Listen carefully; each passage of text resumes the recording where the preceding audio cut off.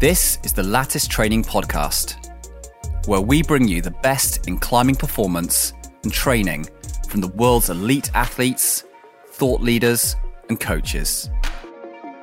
Well, I guess then, I know you've mentioned it a number of times along the way, and I've sort of been putting it to one side because it's such a big topic to chat to you about anyway, and that's nutrition and how big a role that has played in your climbing in more recent years, but also in your studies and in that side of you that really likes to go away and understand how something is impacting your body, your climbing, your performance. So I guess climbing is a weight dependent sport, and am I right in thinking that's why you started to think about nutrition more, that weight started to feel like a limiting factor in your climbing? Yeah, that was definitely the driver initially. That's what got me into the mode of thinking about it. And a lot of the other aspects of nutrition that I think are important for general health as a foundation for athletic performance. I guess I appreciated the power of messing about with your nutrition a lot more than I did once I got into it. But that was the initial driver. I've always struggled with putting on a lot of fat. I think I would be really quite overweight if I wasn't exerting quite a lot of effort to control what I eat, how I eat. So that would be a real problem for me. And I always need to start off with, that's not the same for everyone. Like, many athletes are actually self-selected in sports because they have no issues remaining quite lean, and so that they just don't have a problem. They don't need to think about that nearly so much. And if they do actually try to get leaner, it may well make them worse. It all depends on where you are on that continuum. There's going to be an optimum level of muscle and body fat for all athletes in whatever sport they do. And it will be slightly different for each individual as well, for many different reasons. So people can either be above that optimum or below that optimum or at it. So if you're at it just now and you go and you try and reduce it down the way, your performance may get a bit worse. But if you're up here and you try and reduce it, it'll get better. As an adult, I've never reduced my weight and stopped getting better at climbing. It makes a big positive difference for my climbing. And it's brilliant in the last few years that people have talked. In some ways, people have talked a bit more openly, and in some ways, it's kind of got more taboo to talk about it. It's great that people are aware that there are climbers around who have really quite disordered eating or frank eating disorders, and they're not eating enough, and that's causing them some real problems. People are getting more aware that happens, and that's great. But at the same time, it slightly worries me that there's a lot of other climbers out there, because there's 2/3 of the whole population who are overweight, that may have problems with that but feel scared to talk about it. So they might feel like, well, they can't address it because they don't know how to address it. And they can't ask anyone because they're a bit scared that talking about losing weight is not something you should do. Yeah, it's a really interesting way in which it's gone. And interesting, I think nutrition is really interesting. I actually watched your video about keto for the whole time, even though in stages, even though I'm not interested in doing a keto diet at all. I'm not even interested in doing much of an intervention, because actually, if I'm really honest, I probably sit in that group of people that is, my weight doesn't change much. I don't have to put much thought into it. For a female, for all the body compositions I've had measured, I'm pretty lean. It's just not my limiting factor at all. But just being interested, I am interested. And I'm interested in the culture in climbing. And I think you're right in that an awareness around disordered eating, Red S, athlete health, is opening up, and hopefully that means that there is greater ease of conversation for people to feel supported. But I think you're right in the way the conversation is going. I think some climbers feel shy to share their experience at losing weight in a controlled and healthy way, because I think in some circles, and I've seen some stuff online, where then they're having projected onto them sort of the idea that they might have disordered eating. Yeah, it feels like a really hard thing to navigate. And that's why I think it's interesting, that you've looked into it so much, but also you're quite open as well in sharing it and your YouTube. And I actually don't know what started your interest in doing more sharing and content. But it's great that you still do that. And I guess you must have to navigate a certain amount of comments. And I mean, I don't know, I feel like I've just whirlwind there a bit, but maybe it'd be interesting just to touch on how you actually find that, and maybe the climbing culture and the community, given that you are someone who looks to really try and put out their content that is quite clear and hopefully informing. Yeah, well, I mean, I've gone back and forth about this for a lot. I've been interested in the subject and spent a lot of my own time thinking about it and reading about it, and not sharing for actually several years, like on social media and things. And I get a lot of messages from climbers asking me about it, because they're faintly aware of like that I'm interested in it, and I do experiment a bit with it. And so I just sort of think, well, what am I ultimately going to do? Like, I've learned some things that have been extremely useful to me. Am I going to just keep that to myself? And sort of, in the context of spending all my time studying climbing for myself and sharing the things I've learned with others, but not about that, it doesn't really make sense. So in some ways, I feel like, well, I don't have much option but to apply the same principle to nutrition.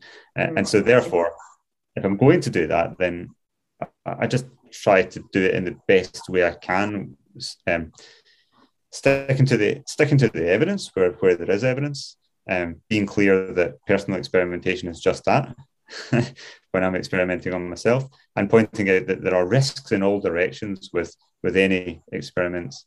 And that seems like a fair way to proceed. It's a tricky one though, because like you say, the diet and nutrition invokes strong feelings on many planes, whether it's to do with weight, whether it's to do with what you actually eat, dietary approaches. For some people, it's almost become like people talk about diet religions, and the reactions to them often, they're like that. If there's any controversy, and everything in nutrition is controversy, everything, there's not a corner of it that's not controversial, then the feelings are quite strong. There's some aspects of it that don't bother me. The weight issue, that's a tricky one to navigate. Climbing is self-selected. I remember listening to a talk by a nutritionist on climbing, and almost like the first sentence she said, there's no obesity crisis in climbing walls. I remember thinking, oh, now that's an interesting thought.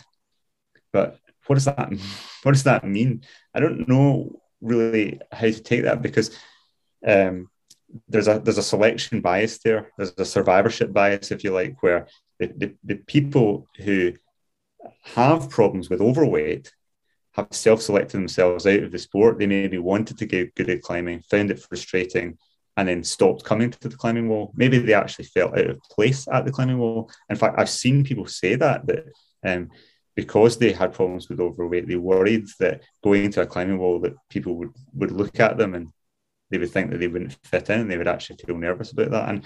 And that makes me really sad to think that people would feel like that, and that would put them off.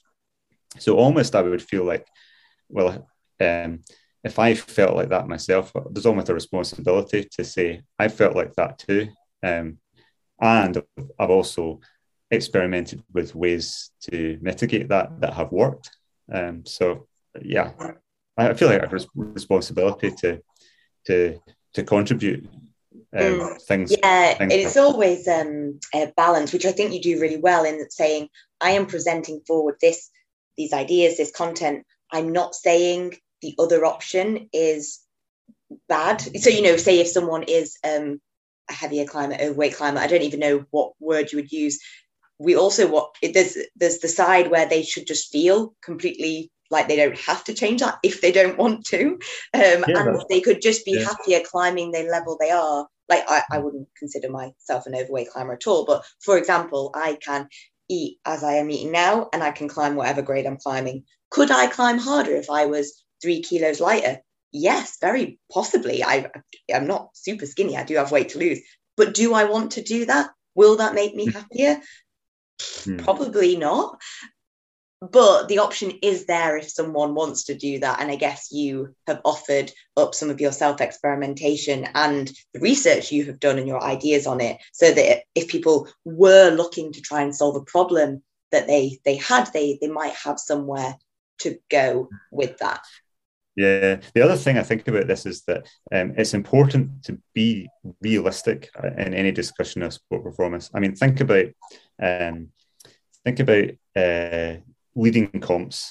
Like, if you want to stand on the top of the Olympic podium in leading comps, like, you're going to have to deal with this issue. There's no way around that. So the idea of saying, oh yeah, I'll focus on just the strength part of the strength to weight ratio, that's not realistic. You have to manage this well, and so you really have to grapple with it. So I'm like a bit worried just to think, oh, just don't. It's not important. Don't think about it. But if competition is not your goal, and then that completely changes the picture. It just comes back to what your goals are and what you're comfortable with. I mean, for me, like my goal is to.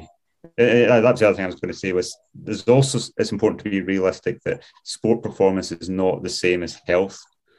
Like, extremely high sport performance can sometimes come at the cost of health, and you see this across sport.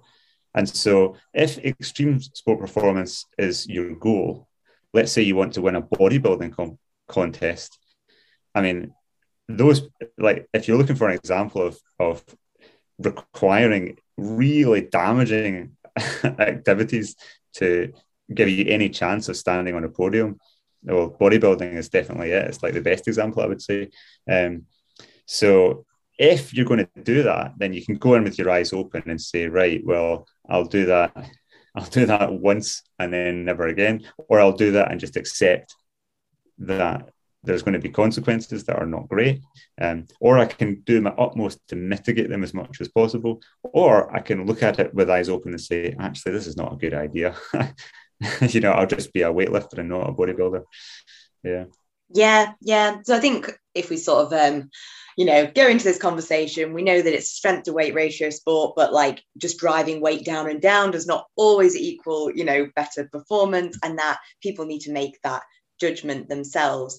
I guess bringing it back to you, was there a certain climb that really motivated you to be lighter? Was there this moment where you thought, okay, now this is a decision I want to make, because when I consider all these things, actually my motivation for this climb means I want to lose weight, plus and I'm going to do it to see if my health stays the same, because you've sort of obviously measured some of that as well in terms of hormone levels, DEXA scan. You've been quite well informed on your health, maybe more so than other people doing a dietary intervention would be. Did that all sort of come about at the same time, or was it actually a bit of a stepped approach in that you just gave it a go and kind of went for calorie restriction first, and then and then some more of the like health monitoring and learning came later?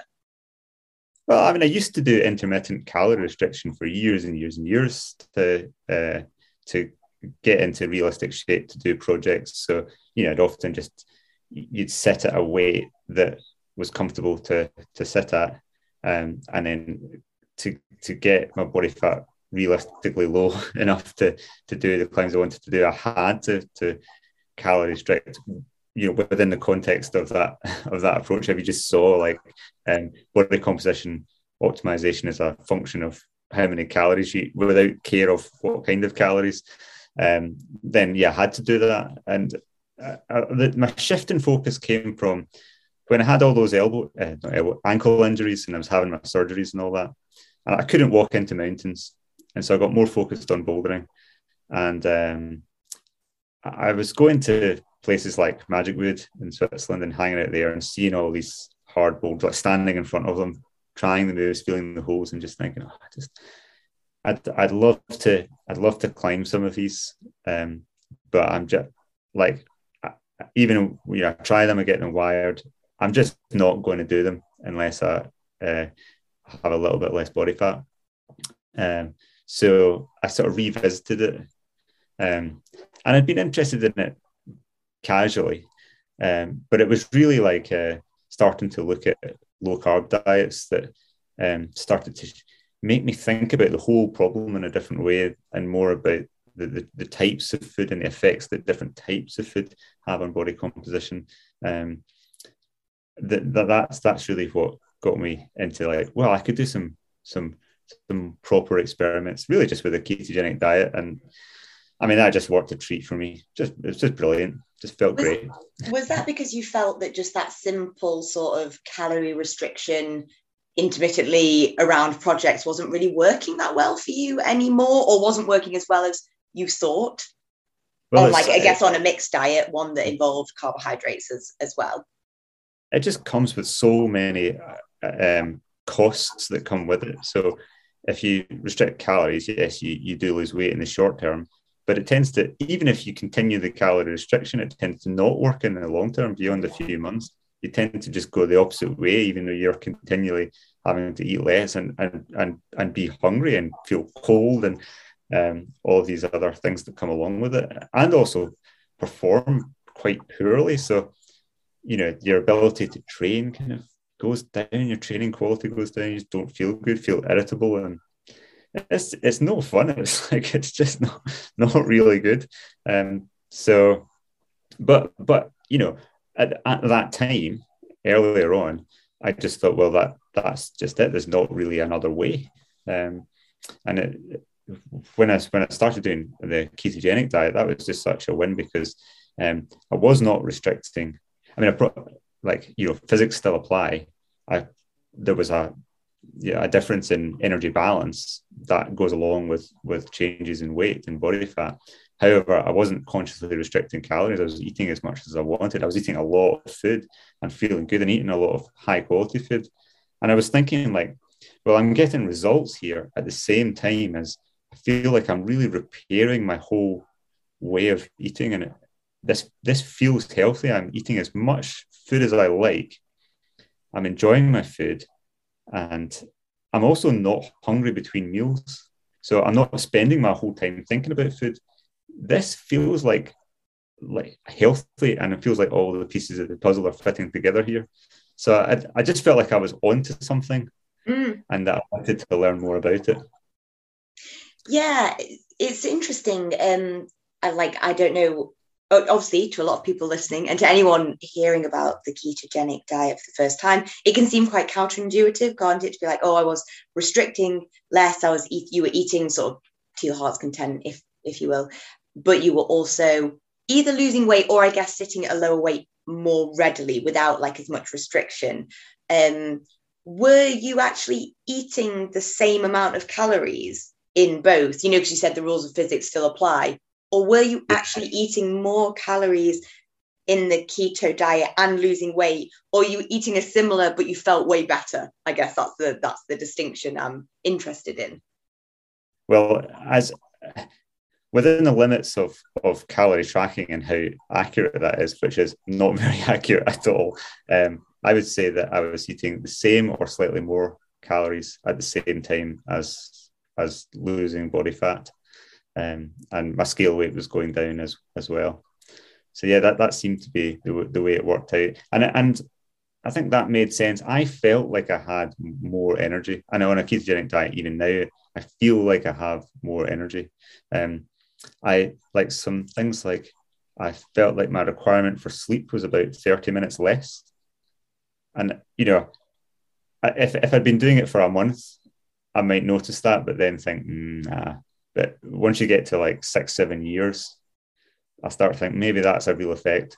And I just feel like, you know, little markers of energy expenditure. Like if I sit and my leg will bounce, and I just feel like more active and quicker. Like my thinking feels.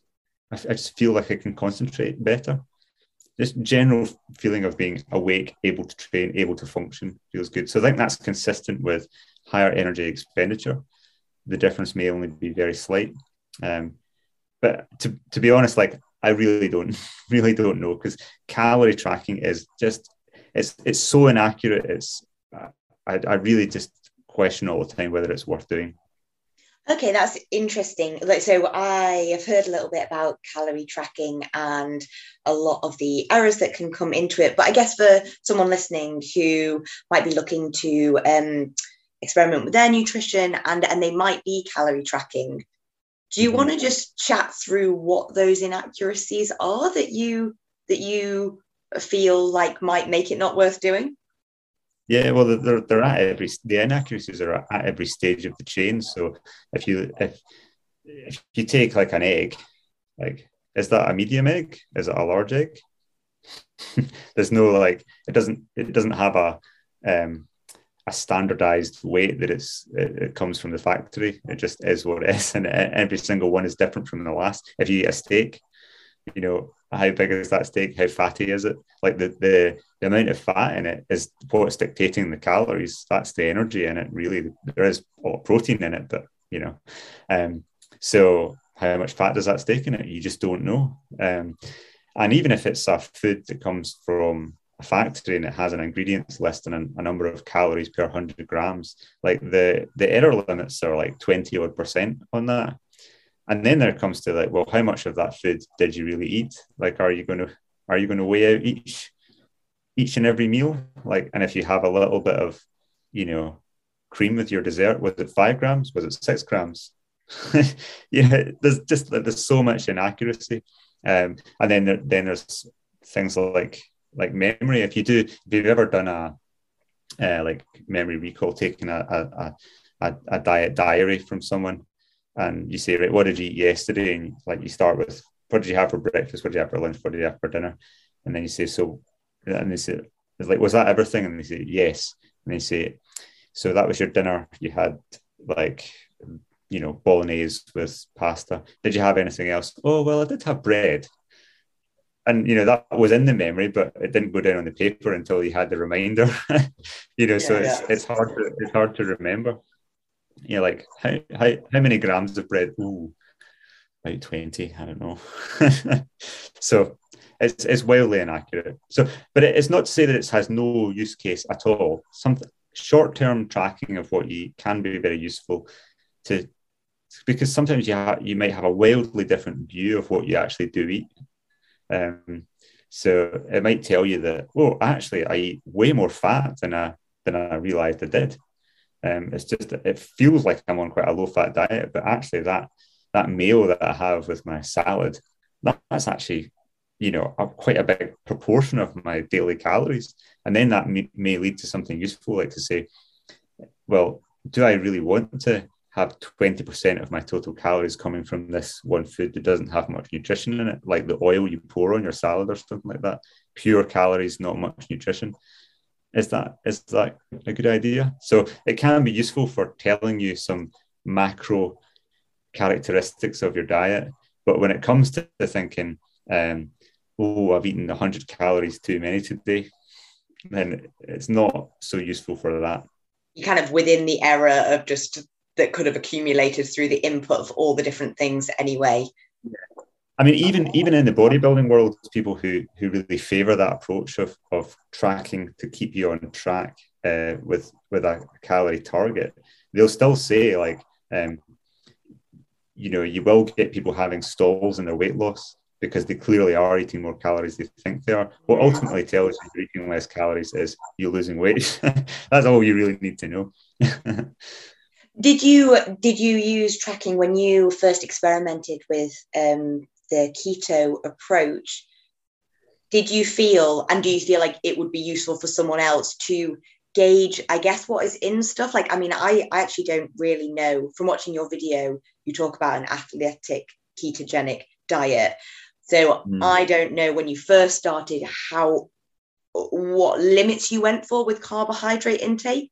But obviously, with that sort of shift in a diet that requires maybe a bit of an understanding of what is in food and maybe how many carbs are in certain foods, did you find it was useful, or did you actually just go with eating the foods that you knew were kind of right for a ketogenic diet, if you know what I mean? Yeah, the latter. So I didn't actually track, but at the same time, I did think about what is in food a lot more. So, I mean, I've never eaten a huge variety of food. So I went from a small variety of foods on a mixed diet to a small variety of foods on a keto diet.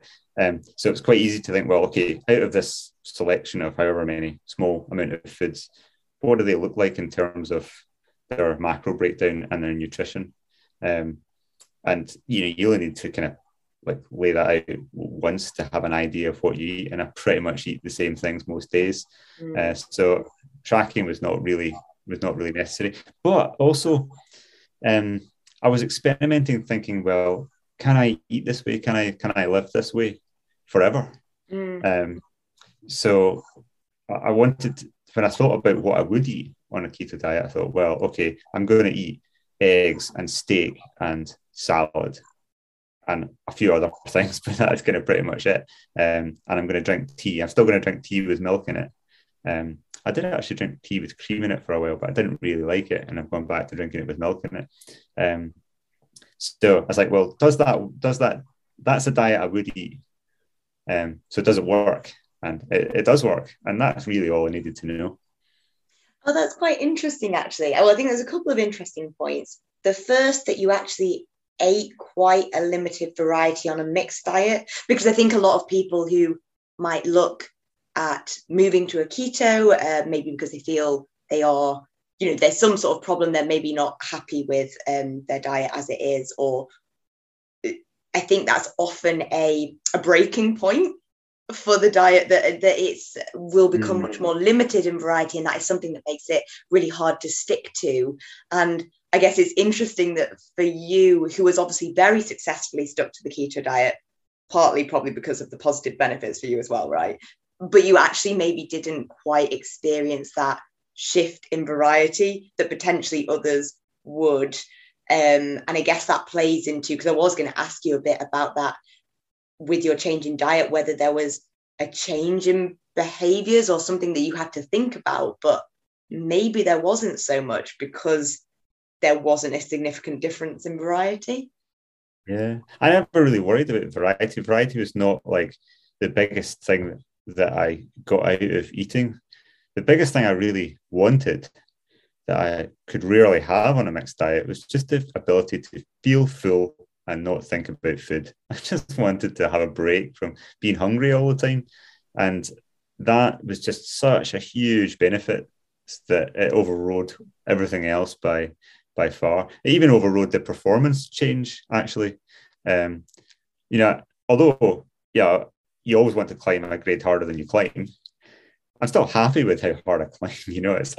I'm still happy with my climbing. So it's nice if I can push it further, but it's not an essential. But God, I mean, I just always remember being in Magic Wood on this trip when I was first transitioning to the diet and being out the whole day. And I'd taken boiled eggs in my rucksack for lunch. And I got to the end of the day after this huge day of bouldering and exploring the forest, and it was almost dark, and I was packing my stuff, and I was like, oh, forgot to eat my eggs.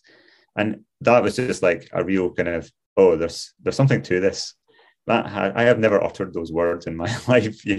I'm always like thinking about, could I have my lunch now? Would that be too bad? I'm hungry, but I should probably wait. But oh no, I'll just eat it. Yeah. So that was a huge thing.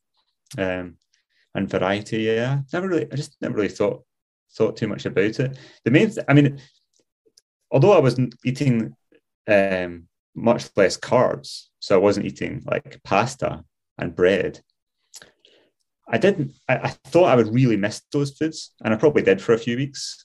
but then that faded, and it just became not important. But I replaced that with fatty rich foods. Like I remember eating like Swiss double cream out of the tub and just thinking, this is amazing. It's just so nice. And I'm just like eating it in an unrestricted way. I'm not worrying about it. And I seem to be having all the benefits that I'm looking for in the diet at the same time. This is just like win-win. I just thought it was great. Yeah, and I think one thing that I, in my sort of more limited knowledge of a keto diet is, and to be honest, probably any change in diet, if people are looking to get a positive outcome and do that little N=1 experiment, is you have to stick to it, and maybe you have to stick to it for a certain amount of time.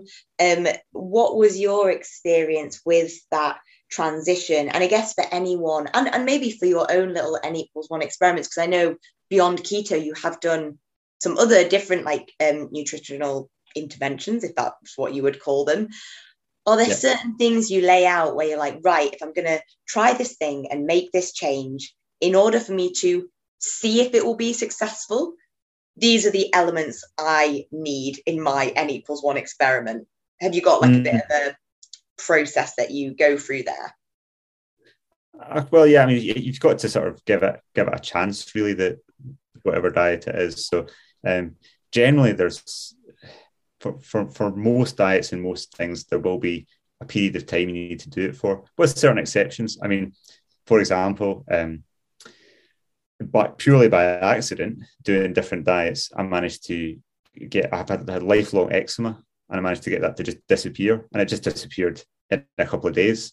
So things like intolerances and allergies might give you immediate feedback, whereas if you can find the food or class of food that is causing you a problem and you get immediate feedback from that, then problem solved. You've done it in a short time.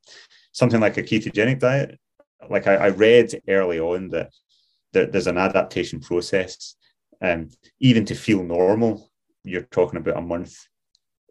But to improve your athletic performance, it's some period longer than that, which is unknown. It may be many months. So I just thought, well, I'm going to have to assume it's the long end of that, and I'm going to have to do it for many months to see a benefit. I did feel kind of weird for a couple of weeks in the classic keto flu. Didn't feel bad, but I just felt, I don't know, a bit odd. And then after 2 weeks, I felt kind of normal, but my climbing was still just okay. But then by the third week, I was starting to feel good again, but at the same time as I was just getting lighter. So yeah, I could just feel like I was climbing well on the boulders. Did you? So I guess like the main factors there that people or anyone wanting to do an intervention with themselves, and I guess this goes for training as well, is time and sort of commitment to it. And I guess that's probably a mistake a lot of people make, is that there's an element of impatience, or, you know, they've not been organized enough maybe to like be able to have the right foods in. But with the keto flu and with that transition, is there anything that looks into, or have you tried like a smoother transition? I don't know if that makes any difference, you know, to sort of gradually reduce your carbs until you are then at, I don't know, whatever the lower enough amount would be that you are in ketosis more. Or did you just go, I don't know, cold turkey, I guess, as you would call it? And is there anything to say that any is better?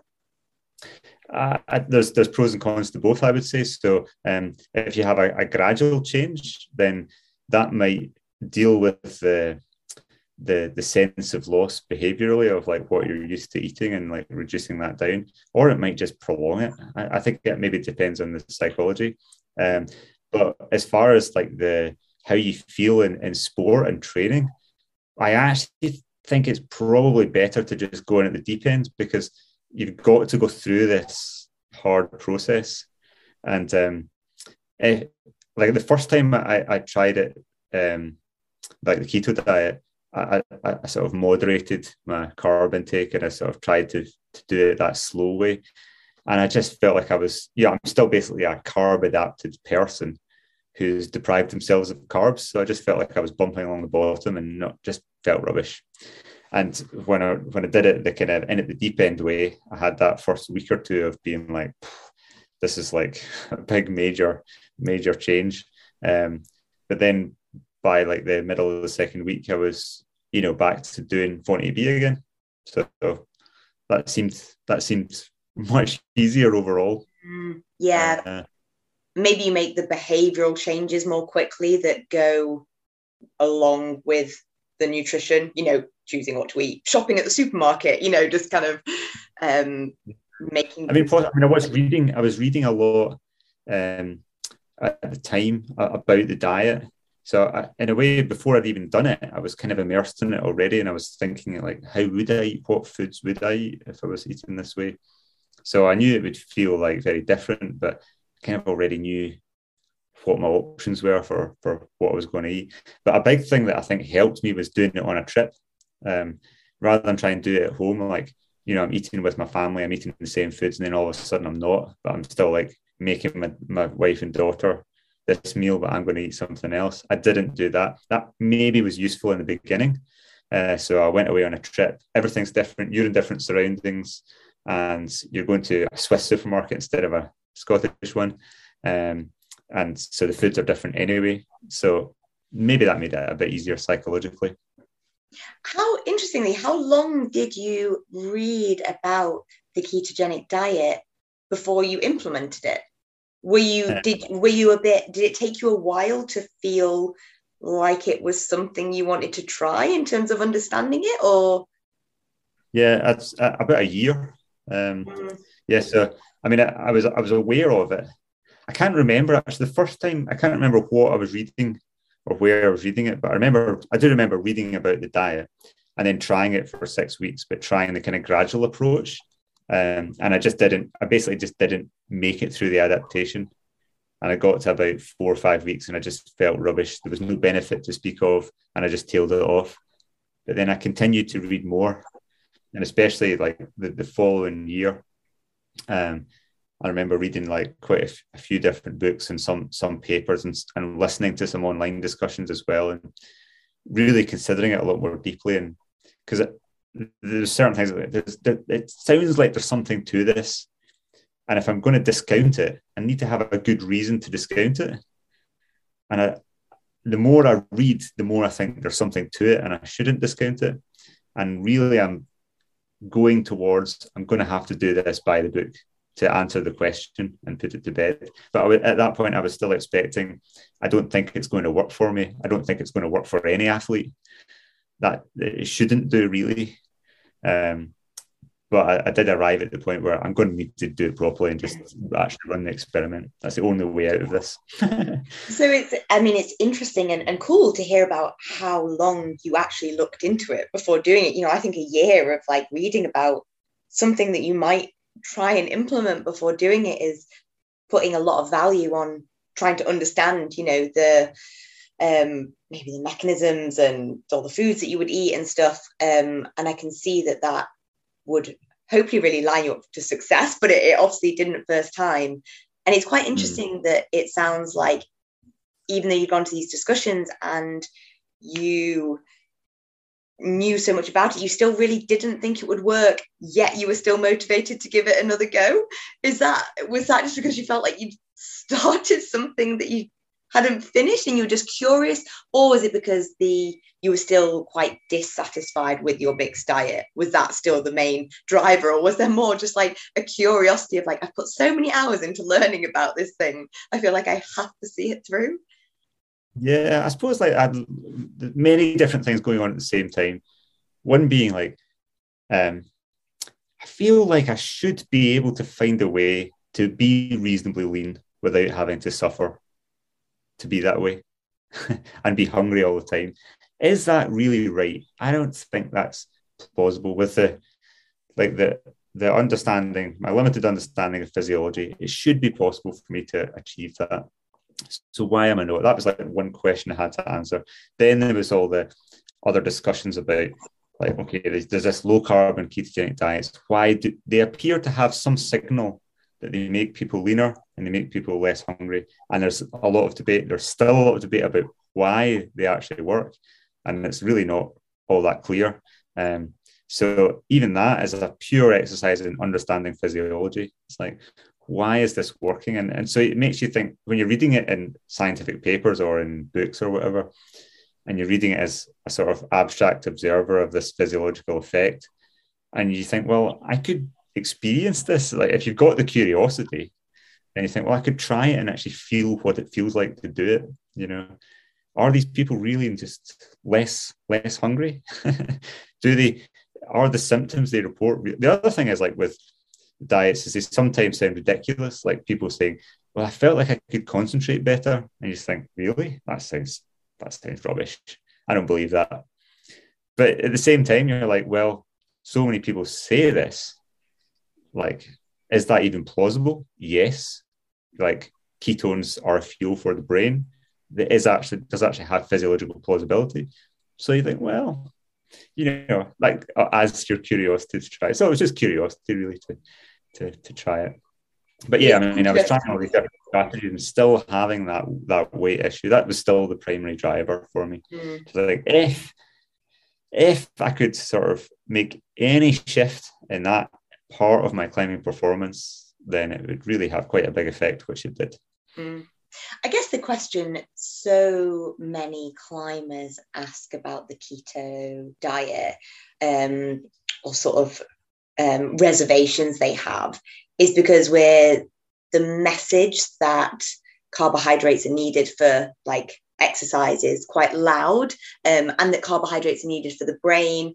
When it comes to the brain, I always find it funny because I think surely it's a bad evolutionary step for the brain to only be able to use carbs, because what about if we ran out of carbs, our brain would quite quickly go. So I think for me, the idea that ketones are used in the brain it seems quite intuitive in a way, because of course we want that to keep ticking over, kind of no matter what. But I guess the sort of shift to that being in the muscles is something people have a little bit of a harder time understanding, perhaps.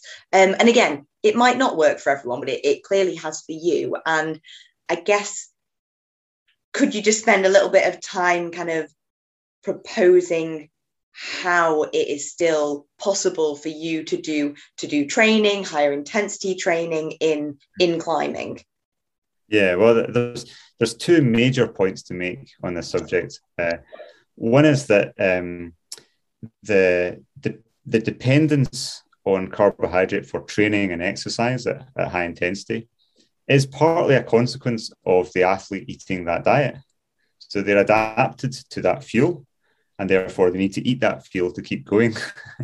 And so if you take carb-adapted athletes and improve their carb availability, it improves performance. There's tons of research showing that, and that makes sense.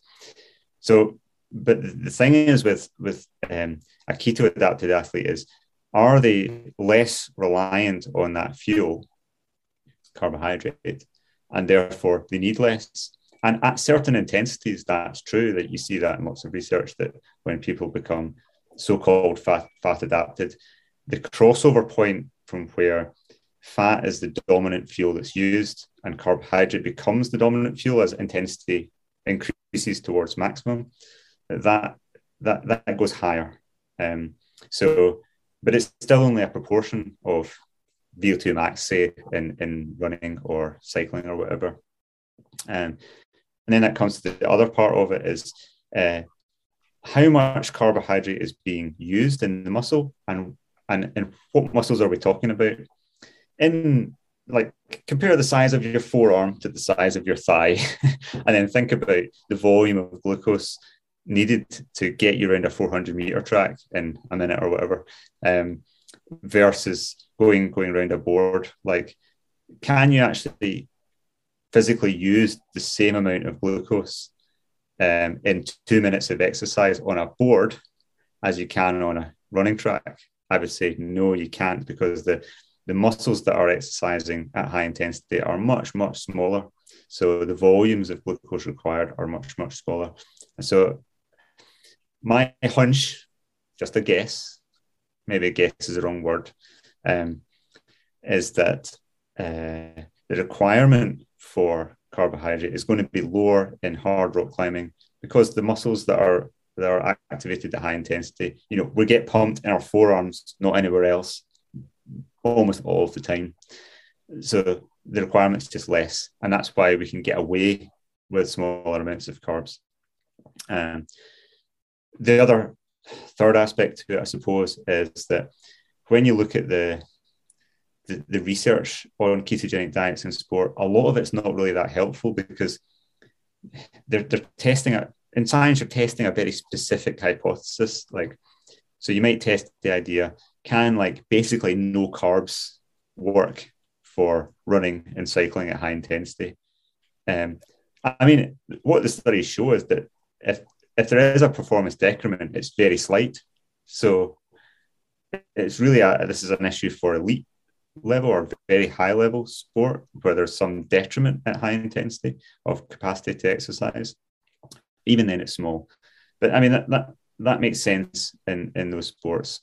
But when you're studying that in the research, they drive carbs really low to see if it will work. But in real life, in real athletes, we don't need to behave in the way that those research studies are done. We are allowed to mix and match. And the analogy that I give is if you wanted to do a study on campus boarding, and so we put a bunch of climbers on a program of campus boarding, we replace all their training with just the campus board, and we say, right, at the end of 1 month, their rate of force development on a hold was higher and their absolute pulling force was higher. But when we tested their actual climbing performance on trying to on-site an 8A, it had gone down or stayed the same. So therefore, do we conclude that the campus board is of no use? I would say no. I think you look at that study and say, well, it improved one aspect of performance, but if we mix it in to a normal training program, then we might actually see a performance benefit. And similarly, with the ketogenic diet, people have described it in studies as a tool in the belt for sports nutrition, and I think that's the right way to think of it. You applying it some of the time for certain athletes to meet certain performance goals, whether that's increasing mitochondrial mass in muscle to increase endurance capacity, or other aspects of increasing fat oxidation in muscle, together with body composition optimization, and perhaps some other benefits like cognitive benefits. Then you could mix it in along with different strategies, and then you would see a performance benefit. And that's what I feel like I've done, and it's worked for me. And I think that just makes sense. Yeah. And I think a lot of what you said there, to sort of pick a few bits out, I guess the first one was the thing that I feel like a lot of people come up against when they talk about keto, and the question a lot of people have is that glycolytic ability, that we feel like, we know that process, that way of producing ATP is not possible with fats in the same way as the aerobic system within the mitochondria can use fats. And as you said, it's quite a small muscle, and it actually might just be that we don't need loads of carb to supply that. So this might not be something I don't know. With the sort of adaptation to the keto diet and monitoring over time, also, do people just start to make carbs more in their body, or sort of I don't know, is there sort of a shift in some ways away from ketosis to show an adaptation to the diet such that they might actually make carbs more in their body as well? Yes, that is a big unknown question at the moment. There is some evidence that has shown that people on keto diets do gluconeogenesis in the liver, like making glucose from other substrates a little bit better, and also some evidence that they don't. It's really unclear. But there's a whole other side to it, which is there are other routes by which glucose can be recycled in the body, which is when it's transformed to lactate. Lactate is had for a long time been quite a poorly understood fuel. Been demonized. It's been demonized, yeah, and now it's understood to be important. Lactate in blood is not zero even at rest. I think it sits actually around 1 millimolar, and I think glucose sits around 4 or 5 millimolar. So it has a base concentration. Lactate is continually being produced even at rest and metabolized, and it seems to be a way for the body to move glucose around and rebalance it to other places in the body between muscle and liver and brain. And the evolutionary function of that design, I don't think has really been thrashed out yet. And it's like a recycling system, I guess, in some ways. I guess the body wants to evolve in a way that allows it to adapt to environments, and recycling, I guess, is always something that it probably wants to do, so that you are not as reliant on external factors, maybe. There's also a similar, I mean, the system works similarly with fats, and the way that fats are packaged up by the liver, sent out to fat cells and also to muscle, and then recycled around in the blood between the LDL particles and HDL cholesterol particles in blood. So that system has a lot of different features to it that are all about managing the delivery and flow and storage of energy in different scenarios.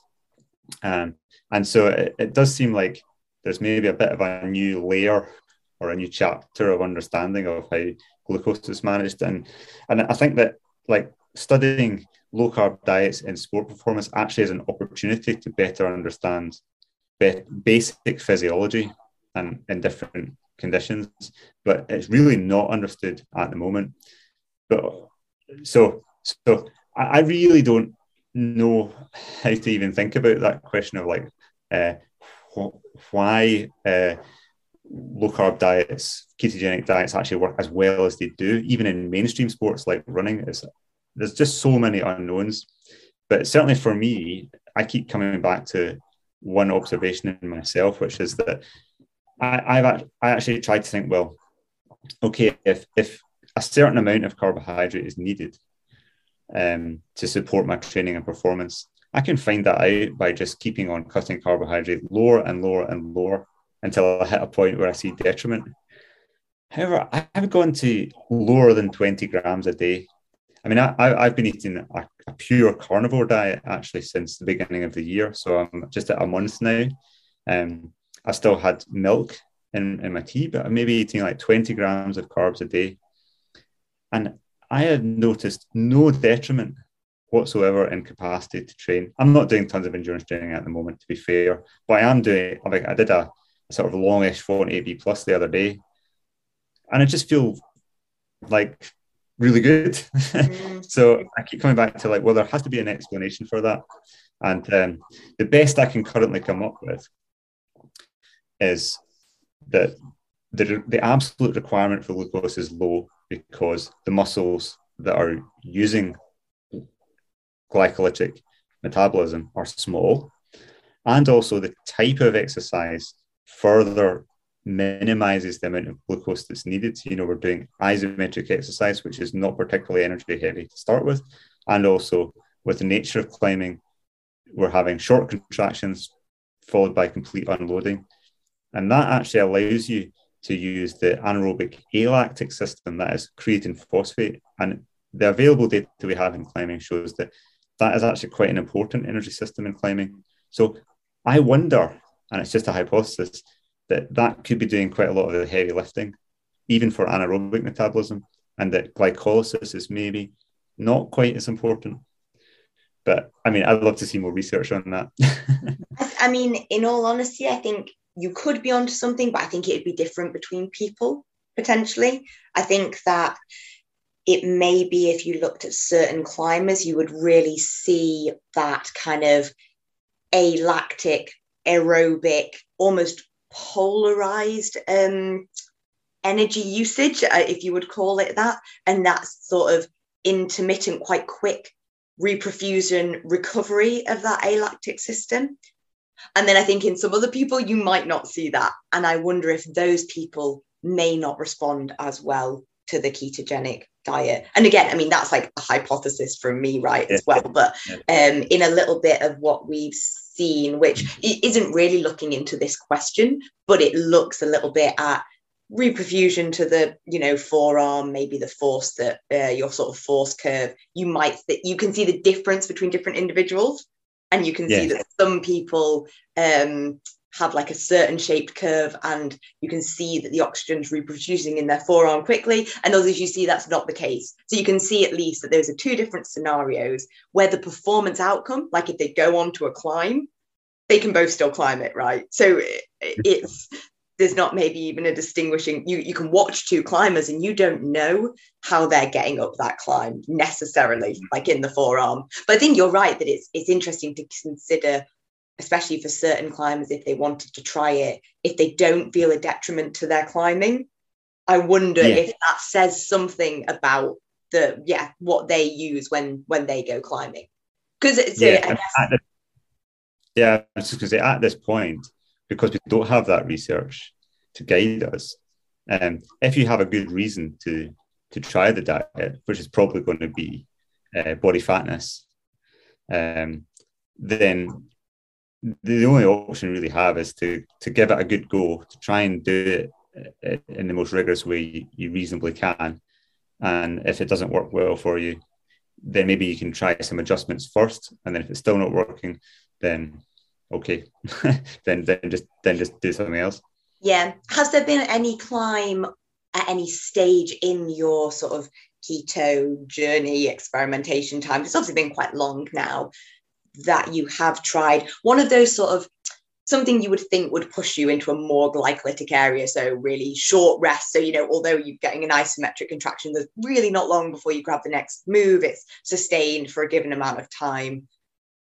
Is there any point where you have felt, actually, maybe I need to adjust something a little bit here to support this goal, and you've made some change there? Or have you actually personally not really felt that? I have, but always there's always more than one moving part going on. So the good thing about running out of glycogen is that you generally know it's quite binary. Like, you know when you've gone off the cliff. And so, for example, like one of the more extreme forms of ketosis is pure fasting ketosis.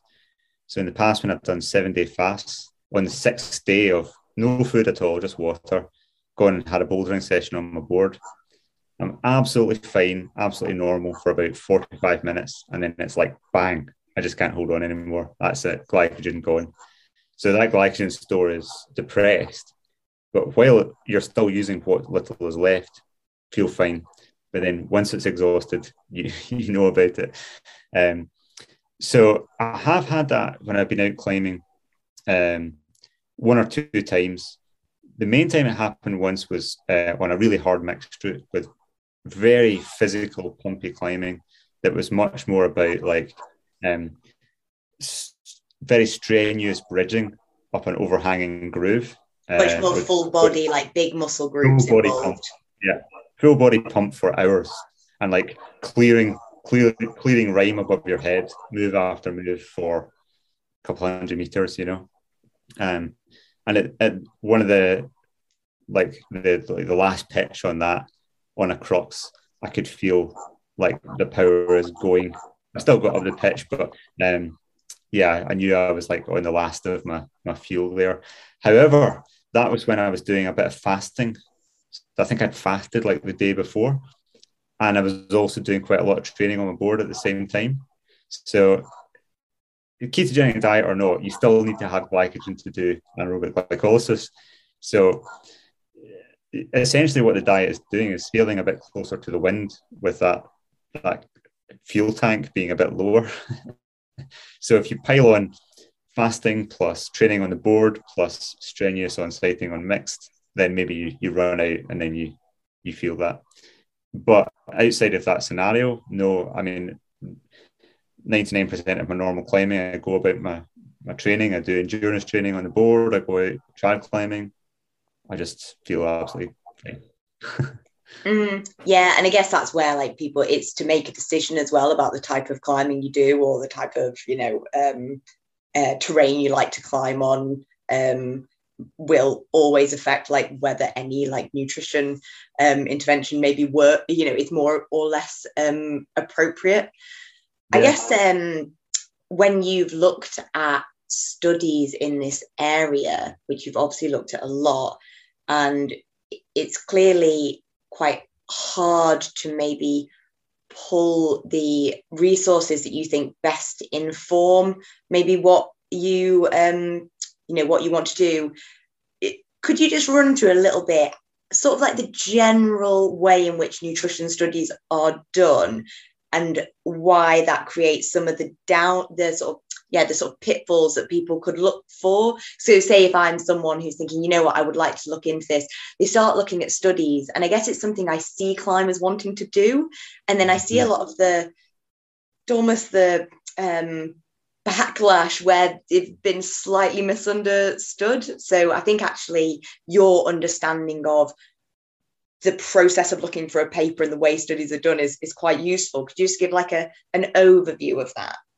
Yeah, well, God, that's a big subject. But to narrow it down, I'll exclude health and epidemiology because that's another huge aspect that's maybe not so relevant. But just thinking of like sport performance studies, they would more generally be trials where something has been done to a group of participants, an intervention where you did the intervention with one group and you have the control group that didn't get the intervention, and then you see if there's differences on some aspect of performance. And there's a whole list of problems, potential problems with if there's an effect that's found, like, okay, we did this style of training or they took this supplement or whatever, and it seemed to have a performance benefit. Well, was it really a performance benefit? What was it about performance that was measured? Was it aerobic power? I mean, I was just looking at studies this morning actually on ketogenic diet. It's just like looking at other literature that's been done. And you've got like, well, aerobic power could be measured by VO2 peak, the amount of oxygen you can consume as a total absolute figure, or it can be expressed as VO2 max per kilo body weight. So if the ketogenic diet or whatever implementation made you change weight, then the VO2 max can improve purely because your weight went down, or it can improve purely because the amount of oxygen you consume went up, or it can be some mix of both. And that might have implications for you trying to interpret that study. So, if you're already lean and you're not going to change weight, and you look at a study that says, oh, they did this and VO2 max improved. Well, like if they only improved it because their weight went down and you're going to do that intervention but not change your weight, then you might not see the same outcome. Or you can get studies where there's a group effect, a mean change, but if you look at the individual data, then it's all over the place. Again, to go back to the keto studies, there are a lot of the early studies were like that, where you've got a study of 5 athletes, it's tiny, and 2 of the athletes got much better, 3 of them got much worse. The mean comes out at no change. But what do you take from that? Probably nothing. I mean, I don't really know. I mean, there's countless other ways. I mean, it could be just like the specificity of that study scenario to actual sport. It may be that there's some other variable that's at play. I mean, just thinking again of the keto studies, one of the most cited ones was from an Australian research group that did a couple of studies on race walkers, and they did this very nicely controlled study, but they did it in the context of a training camp where the athletes were undergoing intensified training. And to me, that was a major problem with that study, because they gave one group trying to keto adapt. They went from a high carb diet to a ketogenic diet, deprived all their carbs at the same time as piling more training than usual. And that's like the opposite of really what you would want to do. So they saw a negative result. So is a negative result because the diet doesn't work, or is it because the design doesn't work? So you really just, with studies, you really just have to read the methods section, think, what did they do? How complex is it? Who did they study? And really, that's a common sense thing where you sort of stand back and say, are there potential problems here? And then there's also things like other forms of bias. I mean, studies that find nothing are really valuable, because if you've got a group of researchers who maybe it's in their interest for many different reasons, like publication, like research funding, to find an effect, and they do a study and they find no effect, I tend to trust that a bit more. Because, I mean, having been involved in doing a bit of research myself, you can see it's very, very easy to manipulate data with statistics to think, well, we've got this group of 20 subjects, one of them did something weird, and that probably is some anomaly. So let's just take it out. And if we take it out, we have a significant effect. So is that fair or is it not fair? You could actually argue it either way. But if you have a study where you might want to see something or expect to see something and they don't find anything, then that adds weight to that, I think, that there probably is no effect.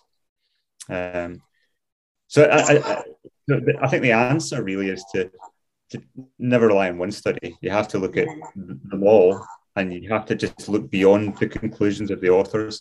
Another big problem is that the authors are often bound by peer review and often the opinions of their supervisors to conclude a certain way, when actually you often look at studies and the data says the opposite of what the conclusion of the study says. It's really interesting, like hearing you talk through this, and I've not done this in nutrition, but as I said, I spent some time looking at sort of sports performance research, looking at sort of like female athletes, looking at cycling hormones, and like I have not done it myself, so I feel like I can't really sort of comment too much in terms of criticizing. But what you said then, and my experience of looking at studies, I'm often like, wow, they really seem like they've not made the best decision here.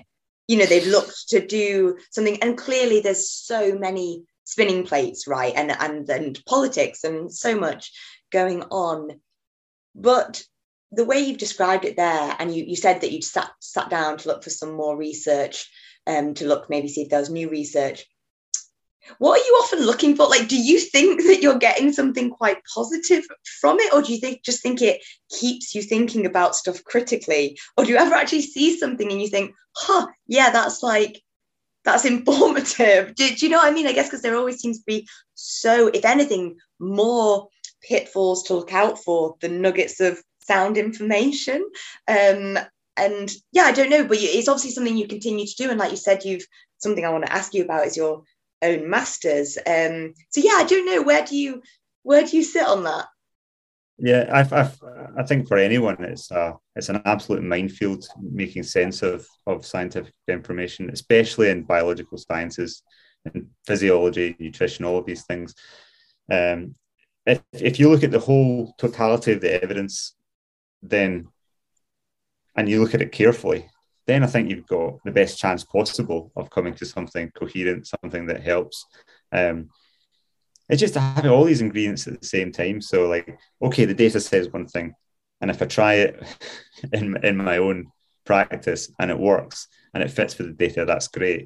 And if it doesn't, then maybe I can distrust it. So you're still being directed by evidence, but it's just recognizing its limitations, which are considerable. But you do, I think, even in bad studies, you still find interesting things, like interesting nuggets of information. Yesterday, I was looking at a study on sarcopenia, loss of muscle in old age, and protein intake. And the study was actually on something different. It was about plant versus animal protein. But so that was the main discussion of the study. But actually, what they found, which was like was more interesting, was that people that ate more protein, they ate more calories, but they weighed 16 kilograms less. And that's quite 16 kilograms is quite a big difference in body weight. And that was like quite a marked effect. So the authors were clearly looking for something else, and they discussed something else. But you just look at, in table whatever, that's quite marked. So just looking at the raw data usually tells you quite a lot. So I just constantly keep coming back to that, like, and looking for simple studies. Like, that's one kind of potential red flag with studies is how complex they are. You see some studies and you're like, I've read the methods 3 times and I still have no clue what they actually did. Like, how do they get that result? How do they actually calculate? I don't even understand where that figure comes from. And that's when your suspicion starts to rise. Like, wait a minute, and then you read it 5 times, and then you start, I think I see what they've done, and I don't like it. They talk about an elegant design in scientific studies. You should be able to explain it to someone who isn't a scientist, and it should be clear. And that's not always easy, but it's the aim. Yeah, and I guess the aim is that it hopefully should be relatively simple, because to some extent there should be probably quite a number of set constraints on the whole system, such that you are testing a given thing. So in some ways you would expect it to hopefully be quite simple. Well, I guess that sort of leads me to ask you about, it sounds like most likely all of this has motivated you to go and do your master's that you did in nutrition. I don't know what it was exactly called, whether that was human nutrition or sports nutrition or and I guess, was that an easy decision for you to make? And you actually did your own research. It wasn't in ketogenic diets, was it? It was in sort of more behavioral sort of factors for nutrition, was it? And what made you choose that? Dietary patterns of climbers. Just like look at what do climbers out there tend to eat, what dietary patterns do they say that they want to adhere to, and how does that reflect on what they actually, as far as you can measure that, which is not very well. But I actually did the master's because through my own reading in nutrition, I could see that, like I was saying earlier, like every corner of it is a massive controversy. Salt, saturated fat, carbohydrate versus low carbohydrate. It doesn't matter which corner you turn to. It's like a huge fight between researchers with quite different views on things. The healthfulness of meat versus plant-based diets and things like that. All of it's controversial. So I was just really interested to see, how do people in academia and professional nutrition, how do they respond to these same controversies that I'm reading about in the research? Like, do they come to the same conclusions as I do? And, do they think the dietary guidelines as they stand are the best option? And if so, why do they think that? And I just really wanted to see how it functions, and it was really interesting to see that. And also, one thing I was like aware of is that the notion of doing extreme things comes naturally to someone like myself, who I'm a professional rock climber. That's literally my job, to do stuff that other people think is extreme. But many other people are not in that situation, and I was interested to see how that functions. And because I'm also interested in nutrition outside of performance, just in health, and how that functions. I mean, I grew up in Glasgow. It's a very unhealthy city. Many people that I know, even of my generation now, are in a poor state. A lot of Glaswegians, by the time they get to their mid-40s, are not in great shape. And by the time they get to 60, if they're still alive, they're doing well. So I was really interested in that, and how professional nutrition deals with that. And it was fascinating. Yeah. And so on the health thing, I think that the nutrition world is taking an approach of thinking that it's too difficult a goal to radically change the Western diet. And the best that we can hope for is to tinker with it and make it less bad. And I sympathise with that approach. although I just don't think it's working out very well. Yeah, I guess that's where, and I feel like I see in yourself and others this comfort with what might be perceived as a quite extreme change or scenario to put yourself in.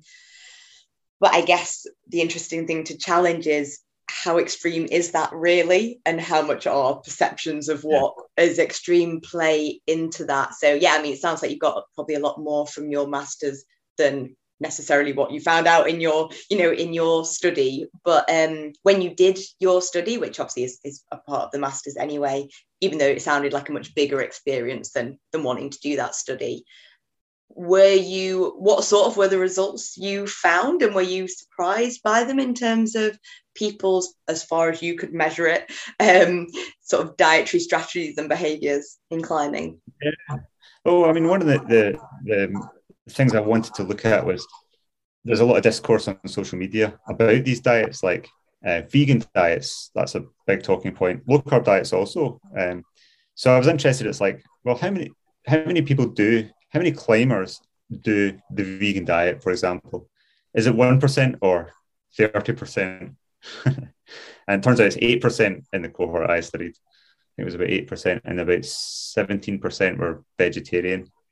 That's a lot higher than I was expecting. I didn't realize it would be as high as that. Of the people doing ketogenic diets, now from memory, I think that was 1%, something like that, 1 to 2%.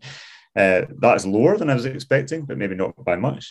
I don't know. I just didn't really know what to expect, but I think that was important to do. It's like, there's all this discourse in social media about dietary patterns and approaches, but how much of it actually filters through to what the masses of people are doing? Yeah. And I think that's interesting. Yeah. It's like, what are people's opinions on things versus what they actually do? Yeah. And I guess with social media, it's actually quite hard to untangle that. Yeah, that's right. I mean, so that was one aspect of it, as the dietary patterns. More than half of climbers reported having no special diet at all. So I mean, that's interesting to know that. So, and then in that other sort of half-ish, there was a spectrum of different approaches. Like, some people reported being on a paleo type diet or low carb diet, ketogenic, carnivore. Actually, like the number of people reporting doing a carnivore diet, animal foods only, was higher than the amount of the people doing a ketogenic diet. That surprised me. It was still low, about 1.5% or something like that. But in the cohort, I think that still added up to around 70 people or something. I mean, that's... Oh, wow, that is quite a lot.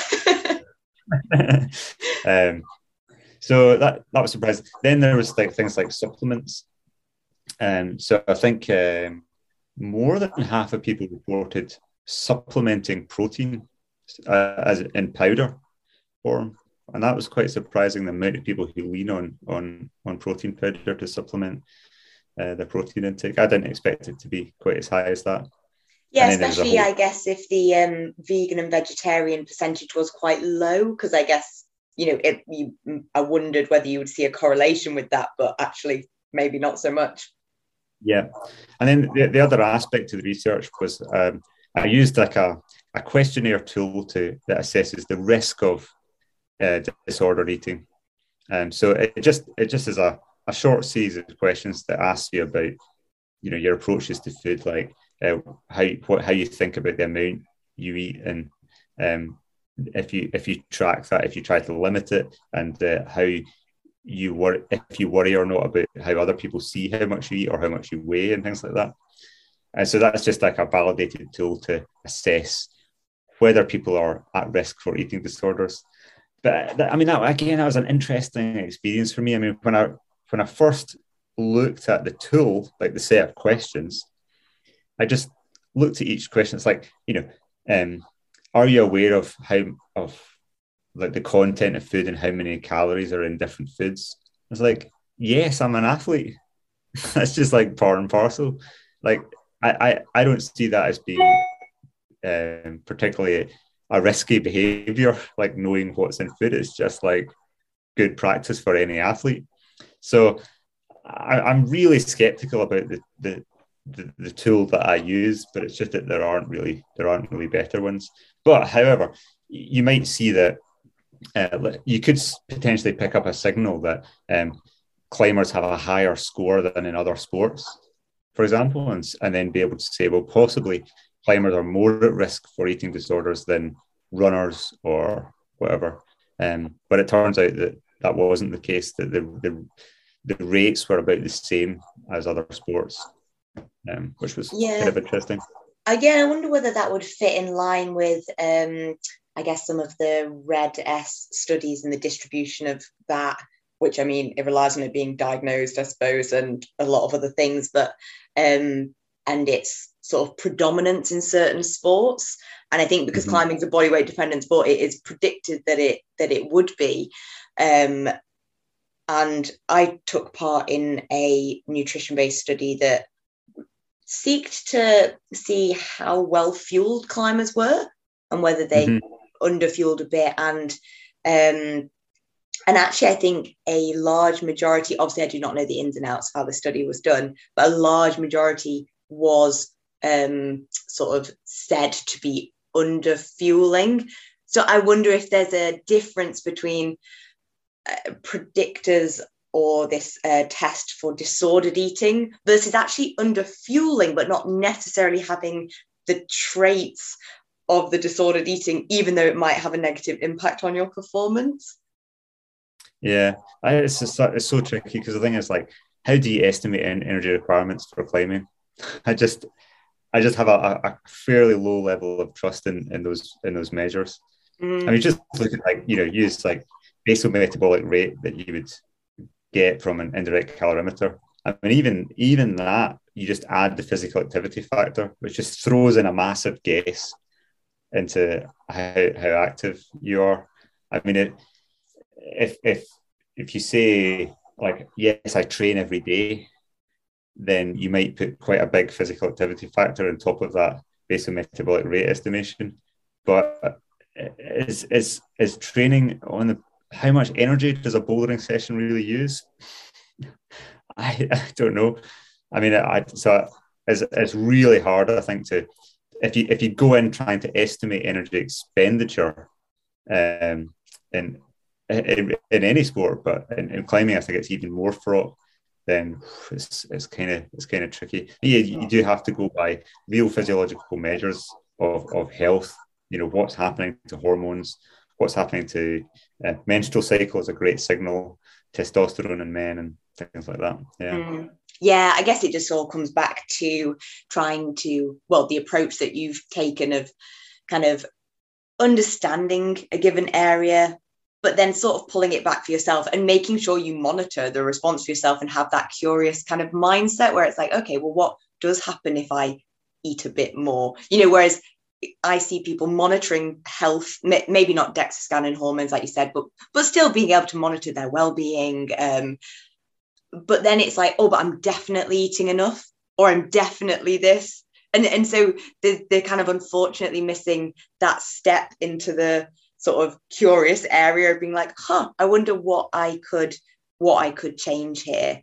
I guess based on that, like, do you think more research or anything like that is something you'll go back to? I know you put a lot of work into, like, your YouTube, and you're a professional climber, and through that you definitely get to share a lot of this intellectual interest, which is really cool. But do you think you would revisit anything in academia?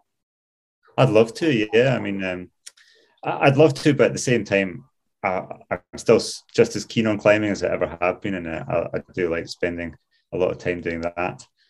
So I'm not sure if it ever will, but potentially I could collaborate with someone else to, at least in terms of ideas. I mean, I did have a study planned that was not related to sport performance in the lab. I wanted to feed people different types of fat in a blinded way and look at what happened to appetite. This is a study I'd really love to do, and that all got cancelled because of the COVID pandemic, and that's how I ended up doing a remote study that was just descriptive in nature. It wasn't the study I wanted to do. So even just doing that would be great to return and do. And like there are so many God, there's so many ideas and studies that would be fantastic to do. Some of them achievable, and some of them kind of difficult to achieve. The time or resources required would be awful high. But so I'm not sure.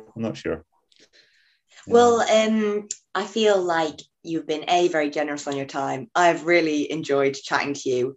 I know that nutrition isn't my area. Do you feel like is there like any points that you think are just really stand out for you, that you have learned along the way that you think are really important when it comes to either sort of just being curious or objective about your own nutrition, or if someone did want to try a ketogenic diet, if someone listening thought, oh, actually, I feel like I would like to give that a go? Yeah, well,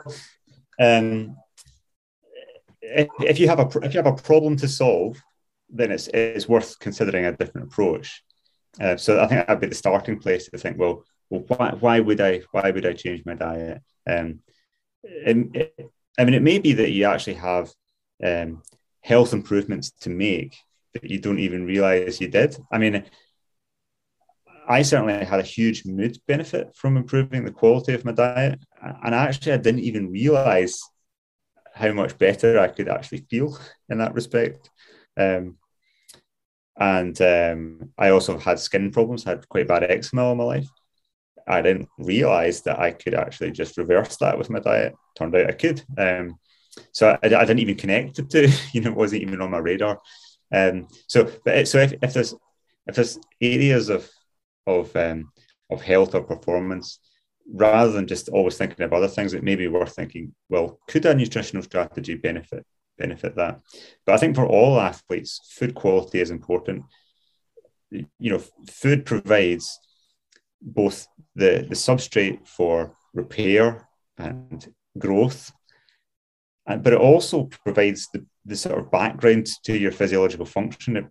It influences the hormonal milieu in your body and the activity of your immune system, which people often think of as inflammation. So it influences your response to training, your capacity to train, and how you feel and your performance from hour to hour and day to day. So food quality is really important. No matter what approach you take, I think improving the food quality is better.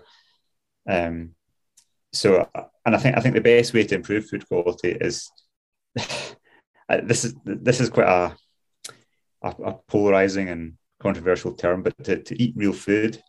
I mean, I have problems with that term and that way of thinking myself, because it's difficult to pin down. But most people know it when they see it. I mean, like I've often thought about any subject, like trying to boil it down to one image or one thought. And I remember seeing someone posting a tweet, and it was like nutrition in one picture, and they just had an aerial diagram of a supermarket, and it was like the architecture of a supermarket with all the different sections, and it had like around the outside you've got fruit and vegetables, meat, dairy, eggs, and then you've got all the rows in the middle with all the packaged foods, and they just crossed out all those rows in the middle and written shite across it, and you just go around the edge. So if you go to the fruit, vegetables, meat, eggs, dairy, ignore the rest, then you've won the game. Except that you don't get to eat cake. but yeah, I know what you mean. And I guess from my perspective, which I completely admit is not one that's looked really hard into my nutrition and hasn't had to yet. But maybe a situation will arise in the future where I'd want to. But something that I often find useful is to think how many ingredients are on the list on whatever I buy. And that, because then that sort of sidestepping any only wanting to eat certain food groups or whatever, I think that usually just helps give me an idea of, when I make something, it should be made up of ingredients, not with a thing that's got a million different ingredients in it. And I think that's sort of what you're getting at there as well. Yeah. It's really hard to pin down these basic things. Like some people suggest that as a strategy, like they suggest don't buy anything that has a list of ingredients on it and comes in a box. if you don't need that for an apple or a strawberry. So that can be like a heuristic. It's not perfect because there are some good foods that do have an ingredients list, but it can get you closer to it. I mean, I think just learning to cook and making as many of your own meals is another great strategy. If you're doing that, then you're probably, no matter what your approach is, then you're probably more likely to be healthy and eat a good diet and just not run into that many problems.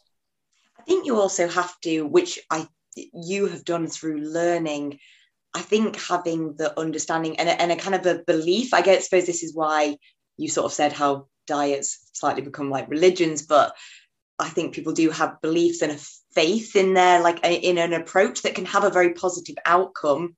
It doesn't have to become super extreme, but I think that is that almost, I don't know what you would call it, not quite a placebo effect, but you are invested in this thing that you think is good for you, and you have like potentially then you're going to have a slightly more positive outcome from it. And I guess that's just for people to, maybe not everyone has the time you have to put into learning about it, but if they can go and look at some of your video on the keto diet, they might feel that they're in actually just a sort of a better place to understand whatever they decide to try.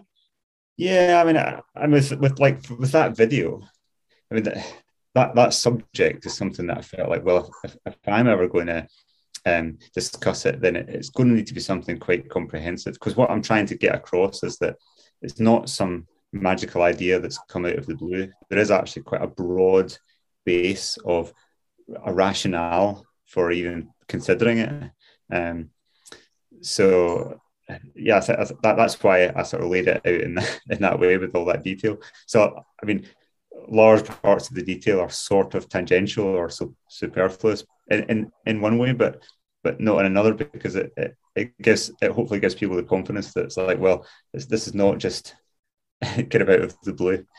I'd like to do more of that for different aspects of diet. I mean, one that I talk about quite a lot is the idea of eating animal foods and their healthfulness. And there's many aspects to that debate that are outside of health as well. But just, I think actually with nutrition, in the wider context of nutrition for health, a lot really hinges on the idea that animal foods are not healthy. And I don't think that conclusion is robust at all. I actually just don't think it's correct. And as far as I can see, the evidence supports that. And so I'd like to make more videos in the future that really go into that, and probably end up being longer actually than my previous one, not shorter. But again, it's one of those subjects where you can't effectively just do it in 5 minutes. There's it really requires the time, and I think you're really unpicking quite, would deep-seated be the word? I don't know, traditions, a bit like the whole sugar thing and the whole controversy that there was around that, sugar versus fat, and the sort of disgrace in some ways on the scientists at the time that pushed back against those who were saying, fat is bad for you. And so, yeah, I think it'll be really interesting when you spend the time that you do to pull it together in, like you said, a very comprehensive way, like I thought the keto one was. And actually yesterday, I just drove up the Glen and went for a short walk, and then I just actually sat in the car and did some writing, like away from the internet. That's nice. Yeah. I wrote most of my last book in my car. Really? Which sounds really funny, but it was just that I didn't have a kind of office in the house at that time, and it was definitely better to make progress if I had no internet. So I just would like do a wee mini tour of like different spots around the Highlands that were quite nice, go for a wee walk, do some writing, go to the cafe, do some more writing, and it worked really well. Are you writing with pen and paper, or are you still writing on a laptop? But just on a laptop, yeah. I was like, whoa, that's a good effort, writing with pen and paper. Oh yeah, that's interesting. I mean, I think it's really nice to be able to like have the light as well, like natural daylight. Yes, exactly. Yeah. and it helps with sleep. Like I know that you actually mentioned sleep when we talked last, and it's something I really struggle with. Like it's probably one of the things that I should really try to sort out if I was going to think seriously about my, well, climbing or health. And I think not having daylight and working at a computer all day is not ideal. Yeah, it's not ideal at all. Yeah. Yeah. Do you have like a little recipe for your sleep? Is that something you've kind of actually looked into, or do you not necessarily sleep that badly? It's just something you're aware of? Yeah. I'm a bit more disciplined than I was, but I'm still not as disciplined as I could or should be. I need to use my blue blocker glasses more, and I think I might actually just actually leave them on my desk rather than put them away, so that they're just always there, and I just pick them up and put them on. Because I definitely find that if I've got a bigger computer, like with a big desktop screen. And I do find that if I edit video in the evening, that definitely affects my sleep without a doubt. So I should either not do that or do it with the blue blockers on. And I do stop drinking caffeine at about midday, and I think that helps as well. And like you say, all the things like bright light in the morning, which I usually get. If I just in the taking my daughter out in the morning for school, you just even get a few minutes of just being in the morning light. And it's great. Yeah, it doesn't have to be much. It's actually light when she goes out now. In January, it's just grim because it's like it's still nighttime when she goes out to school. Yeah. Oh yeah, I remember those days. And I guess being up in Scotland, obviously, it's really quite a difference. Like when I've driven up to go to Scotland, you really like usually in the summer, not in the winter, but you notice the light difference. It's like crazy, isn't it? I noticed it even when I moved from Glasgow to the Highlands. Because I moved in the middle of June, just when it was coming up from summer solstice, and straight away I found it harder to sleep, or just a real adjustment. I think there is actually a broader circadian rhythm adjustment in the whole year. So in the winter, I do feel like December, January, I think I do sort of slow down a little bit, and then in the summer, I think I'm just more active overall. My total activity is higher.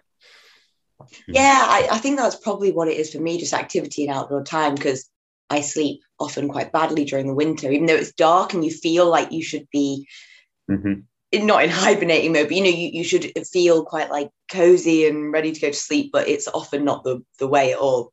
I've actually just started I've used it before, the Sam Harris Waking Up app. It's like a meditation app. And obviously there's loads of them, right? But I've just used this one in the past because I find doing that really helps with being able to like switch off your mind. Like I often get into bed and like mind's thinking about like what to do tomorrow, what to, just all, and it's not stress really. It's just like nothing's actually stressful. I'm just thinking. But I found that quite useful in the past. They're like guided meditations, or you can do a timer or whatever. They're not actually really with the kind of goal of sleep. Like I think there's, obviously there's some apps that are like for sleep. It's just for, just like sort of mindfulness, I guess. But I find his guided meditations quite useful. I found it quite useful for climbing probably as well. Like it's just like focus, attention, that sort of thing. What's how long's the route that you're wanting to train for? I don't actually know the name of it, the 9A. Is it quite sustained? Because is it a super long route endurance wise, or is it more like sustained kind of 20-meter section or whatever? Yeah, like 20 meters. So it's like a 4.7C boulder problem into a 4.7C plus boulder problem into an 8B power endurance route. So it's just like with no break. Even the clips are kind of hard. There's like just enough spots to clip, like maybe four times. But yeah, it's just super sustained. Yeah. That's fun to train for though, or I think that's a fun like level of endurance to train for. It's not too long and grueling. It's like pretty kind of short and sharp.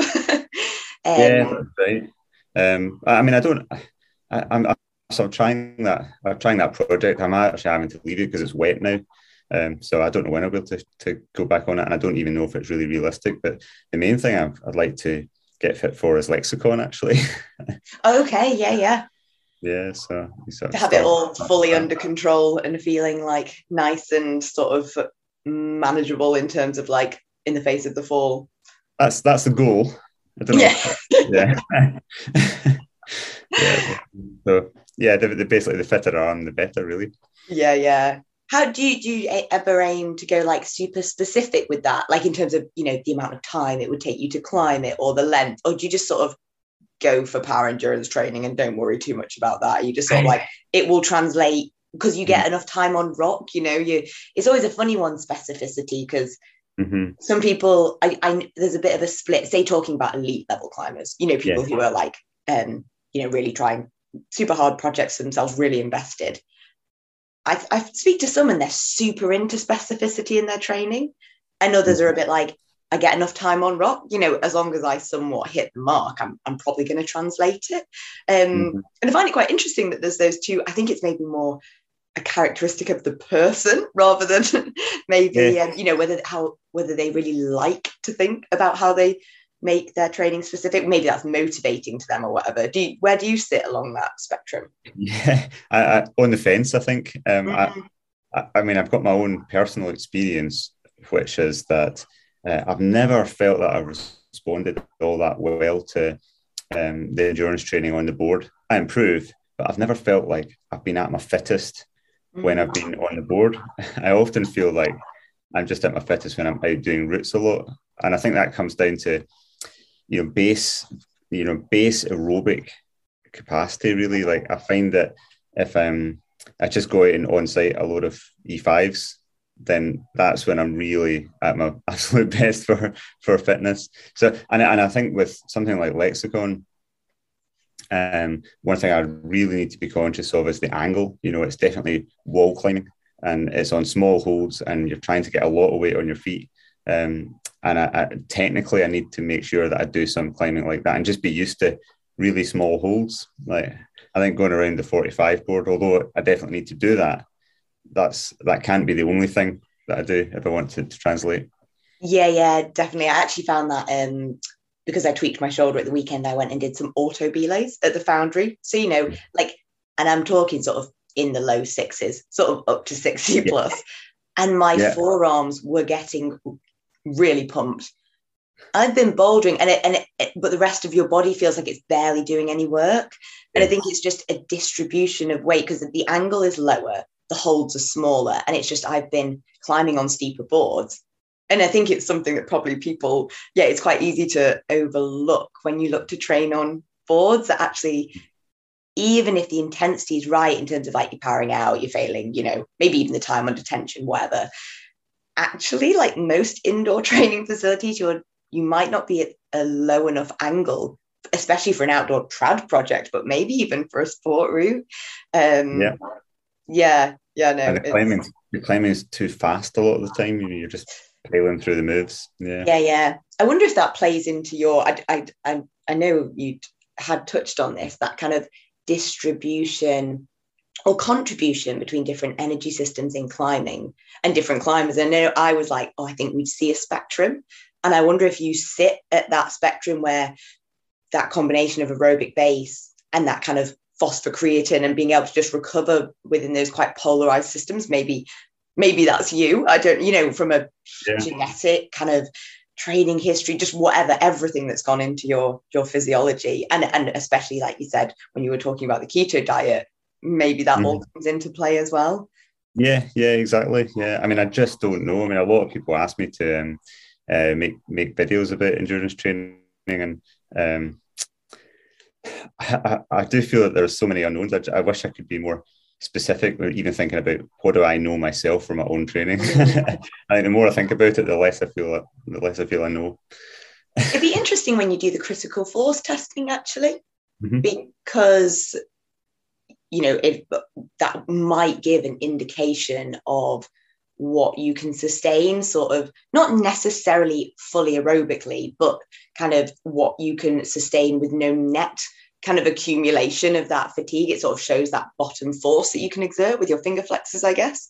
And what we've seen is that, yes, people can often have quite a polarized thing. So they can have like a high max strength, sort of drops off quickly in what you would expect that kind of more glycolytic zone to be. But then when they level off, that's at quite a high level. and they can kind of keep that going. So yes. That wasn't me, interestingly. I was low strength. I could maintain it quite well in that sort of like first 2 minutes, and then I kind of fell off a cliff, and my aerobic kind of, I don't know whether you'd call it your aerobic base, your critical force, which a number of factors play into, but let's call it kind of aerobic base. Mine was actually quite low, which is interesting because I've done a lot of trad climbing in my background. I wonder whether we're seeing a bit of a genetic element play out, because you might think that I have, if you looked at my climbing history, you would probably think that could be quite well developed. So it's interesting that actually in that scenario, right, obviously that is one, it's 7-3 repeaters, it's got a load of constraints, but in that scenario, it wasn't that good. Yeah, that's it. Well, I mean, muscle fiber type distribution will play into that, and there's huge variation among individuals in that. Yeah. It's interesting. What is there a project that stands out to you that you have trained for most specifically in terms of like actually at home? Because I guess a lot of your projects, like you said, you've probably gotten out on them quite a lot, but you have traveled for some where you might not get the time on. Have you, gone a bit more like sort of nitty gritty specific in that, grip types or all that sort of thing? Yeah, well, I mean, there's been like boulder problems where, it's like taking an undercut over your head. Like that's something I tend to be quite weak on. I've done problems like that. And I remember when I had a trip booked for the 6 months ahead to go to Magic Wood and try Practice of the Wild. And the move for me is like you go from a Gaston to another Gaston, and you've got to keep your chest really close into the wall. And so I set a model of that was like a caricature of the real, that really emphasized that you had to do that. You had to rock over and keep the chest right in and stay really tight on that while you took the next Gaston. So would that have been a strength effect or a technique effect or both or no effect? I just don't know whether it really helped or not. I actually think it was probably just the general other training that I was doing that made more of a difference. I mean, it's all speculative. Like, how much does those specific things actually make a difference to what you think it's a difference to, or how much does it make you feel like you've prepared well and therefore you feel good? Yeah, completely. That's why I think like when you see a split in those like very high level climbers, yet they're all going out and climbing pretty well on their projects, it kind of tells you that it's probably a bit of personal preference. Personally, I have enjoyed I enjoy training for specific moves and just using them as a bit of a base to be creative and make up problems. And so I think that just makes me enjoy my training. But I have enjoyed using conditioning exercises to target muscle groups without the climbing element, because obviously you set a replica, there's still there's a really high technical element. So, say you're like pulling into a Gaston, it's like, what muscles are actually like involved in that movement, and can you just train them in a really targeted way to strengthen them? And I've quite enjoyed that. But like you said, whether that's an enjoyment over, what's sort of having the better part of the outcome, I don't really know. And I actually was quite interested because you mentioned like if you get a project that diet still plays into that, something that you spent a lot of time thinking about, and you've sort of now for a number of years been on a keto diet, probably with a variation of an amount of carbs and carnivore that you're doing at the moment.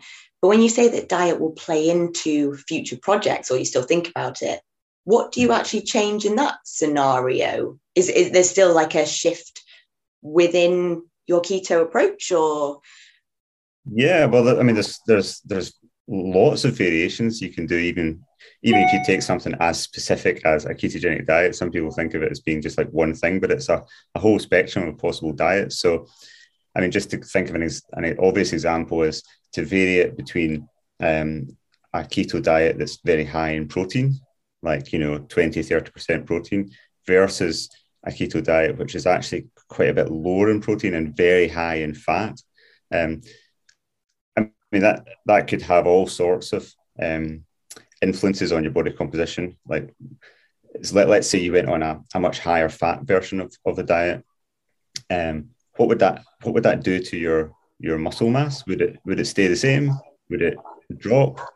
And what implications would that have for the fuel availability that you have for your climbing? I mean, there may be some conversion of protein into glucose if you're on a high protein keto diet, and that might affect, how your glycogen stores for training, and it might actually have quite an important effect. So there's still a lot of things to experiment there, and I have experimented with those a little bit, and broadly, I find that they don't seem to make all that much difference to me.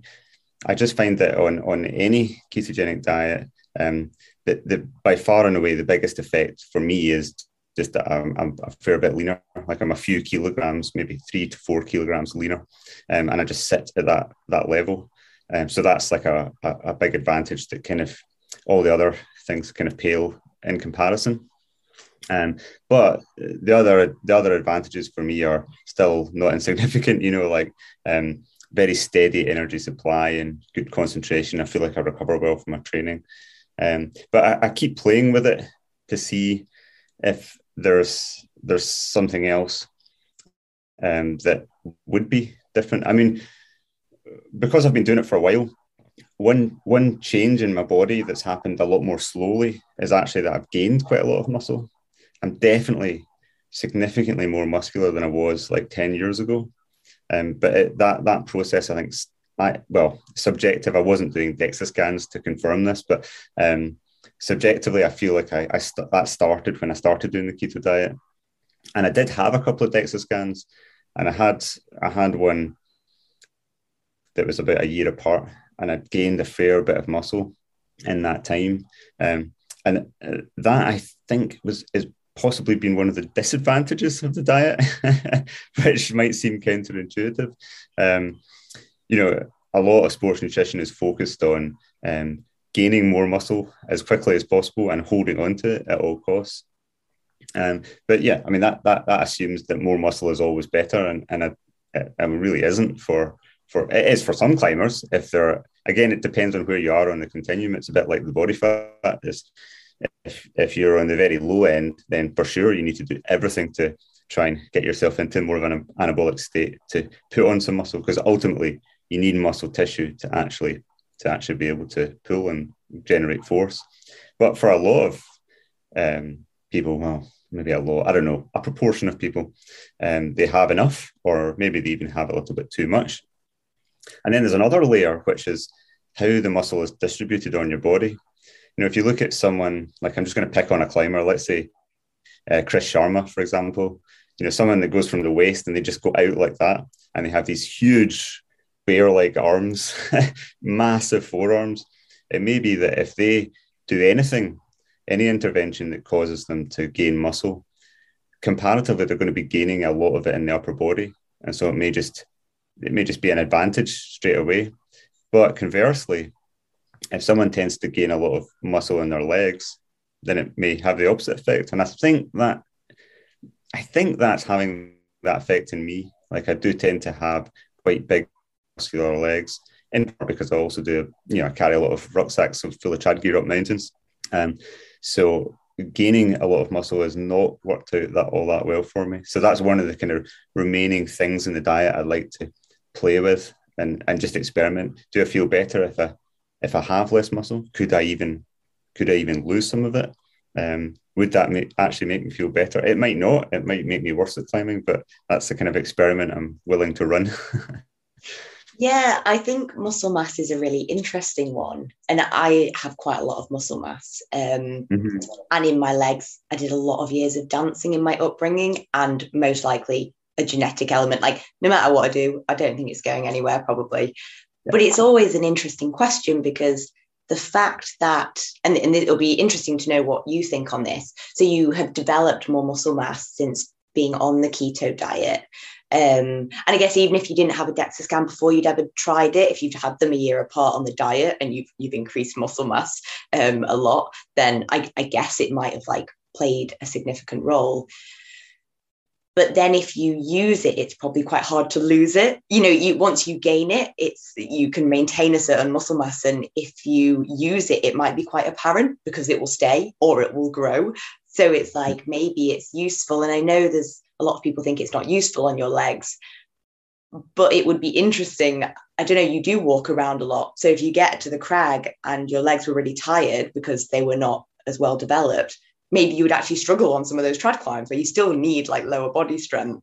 But have you played around, like, did you find when you go on now with the muscle mass you have, when you go on the lower protein, higher fat version, did that make any difference in muscle mass maintenance? Because I know that, like, from, sort of classic sports nutrition, like when people are looking to calorie restrict, they usually aim to go for a slightly higher or keep that good protein to try and maintain mass. So I don't know whether you feel, whether you still sort of on the keto do drop the calories towards maybe certain projects in order to drop any more, and whether you notice it come off there, or whether you notice any difference between the sort of higher fat version or higher protein.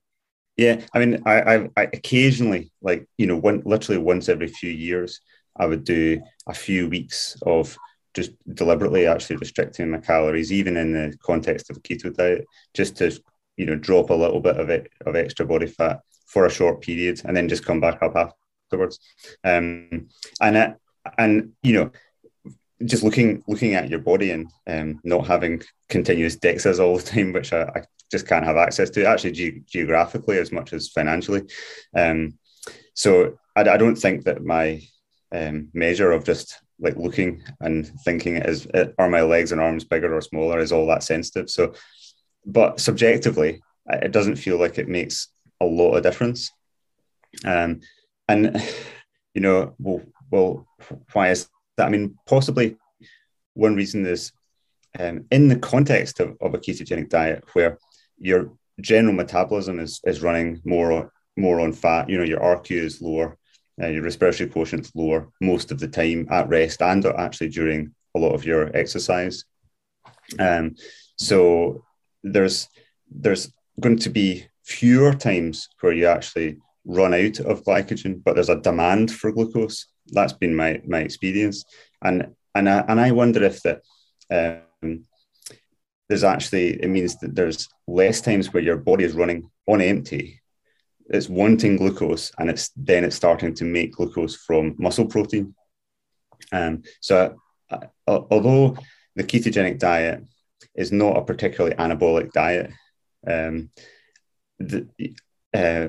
muscle mass is determined both by the gains you make, muscle protein synthesis, but also the balance of that and muscle protein breakdown. So it may not be the best way to gain. If you want to be a bodybuilder, a keto diet is probably not the best, but it may protect you against loss, especially in sports where you're constantly sailing close to the wind. You're trying to eat the minimum, if you like, which a lot of athletes are.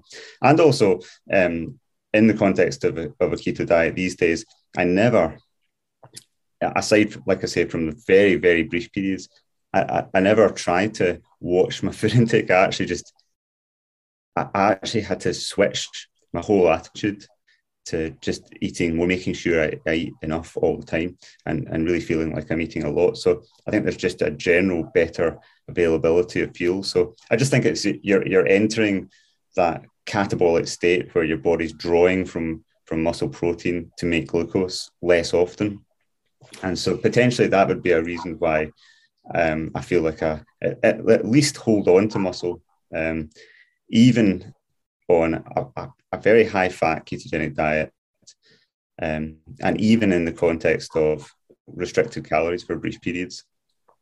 Yeah, I guess it's interesting, isn't it? A lot of people, it can be easy to overlook the fact that there's always constant turnover in our body. So protein mass gain is always actually a balance. It's a net gain, and there's always breakdown and build up to consider. So yeah, I mean, I don't know the ins and outs of it, but obviously if you do just actually have less of that breakdown, then you might end up in this like slightly more like net protein mass, gain. Yeah, which is interesting. Ketones themselves, Yeah, ketones themselves actually inhibit some of the genes and enzymes that regulate protein breakdown in muscle. So they are turning off the switch, which makes evolutionary sense. You know, the ketogenic diet is, in a sense, a program for dealing with the fasted state, and so it makes sense that you're holding on to muscle in that state, and the metabolic signaling reflects that. But one other important thing to say about keto diets and muscle, and my own experience with it, is that ever since actually going down this path several years ago, the one thing I think I do eat more protein in general, but especially the balance of that protein is shifted more towards animal protein, and potentially there's quite a strong influence. It could even explain all the influence there for gaining muscle and holding on to it, that there's a difference in protein quality, and that just by eating more animal source foods, and quite a lot of animal protein, even when I make other changes in the diet, that stays relatively constant. That could explain the effect.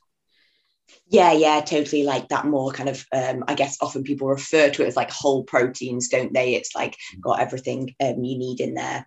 In terms of, because something I think is interesting is distribution of muscle mass, as you said. And actually, I think for some people that could feel more important than kind of the weight of muscle mass itself, because there's different muscles of different sizes that we use in climbing. And also people might just actually be able to influence it with training, or B, they might not be able to influence it with training. Like it might just be their body and they might not be able to.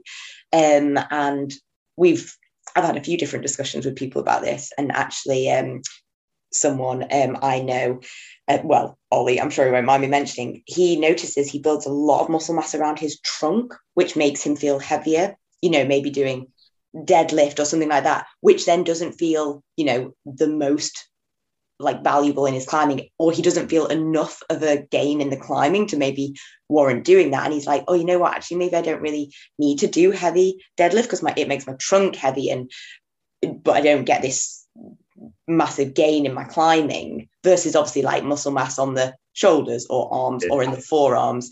And I actually remember you saying when you mentioned about your elbow that you hadn't been doing as much maybe upper body, maybe more that basic training. Is that something you've thought about in terms of like your training and what muscles you choose to train, for example, in conditioning, if you do that sort of thing? And I don't know whether the DEXA scan showed you where you'd gained the muscle mass such that you could actually like direct that a little bit. Yeah, well, I mean, the DEXA did show that I'd gained muscle overall. So you do get a breakdown, a kind of limb by limb break, like trunk, arms and legs. And a lot of it was in my legs. I can't remember numbers off the top of my head, but that seemed to my eye to be disproportionate, like, very high. I mean, it would be anyway, just because legs are bigger than arms, but it just seemed like a lot. I didn't, I must say, look into the literature and see like, well, what should the proportions be? So I'm not really too sure about that.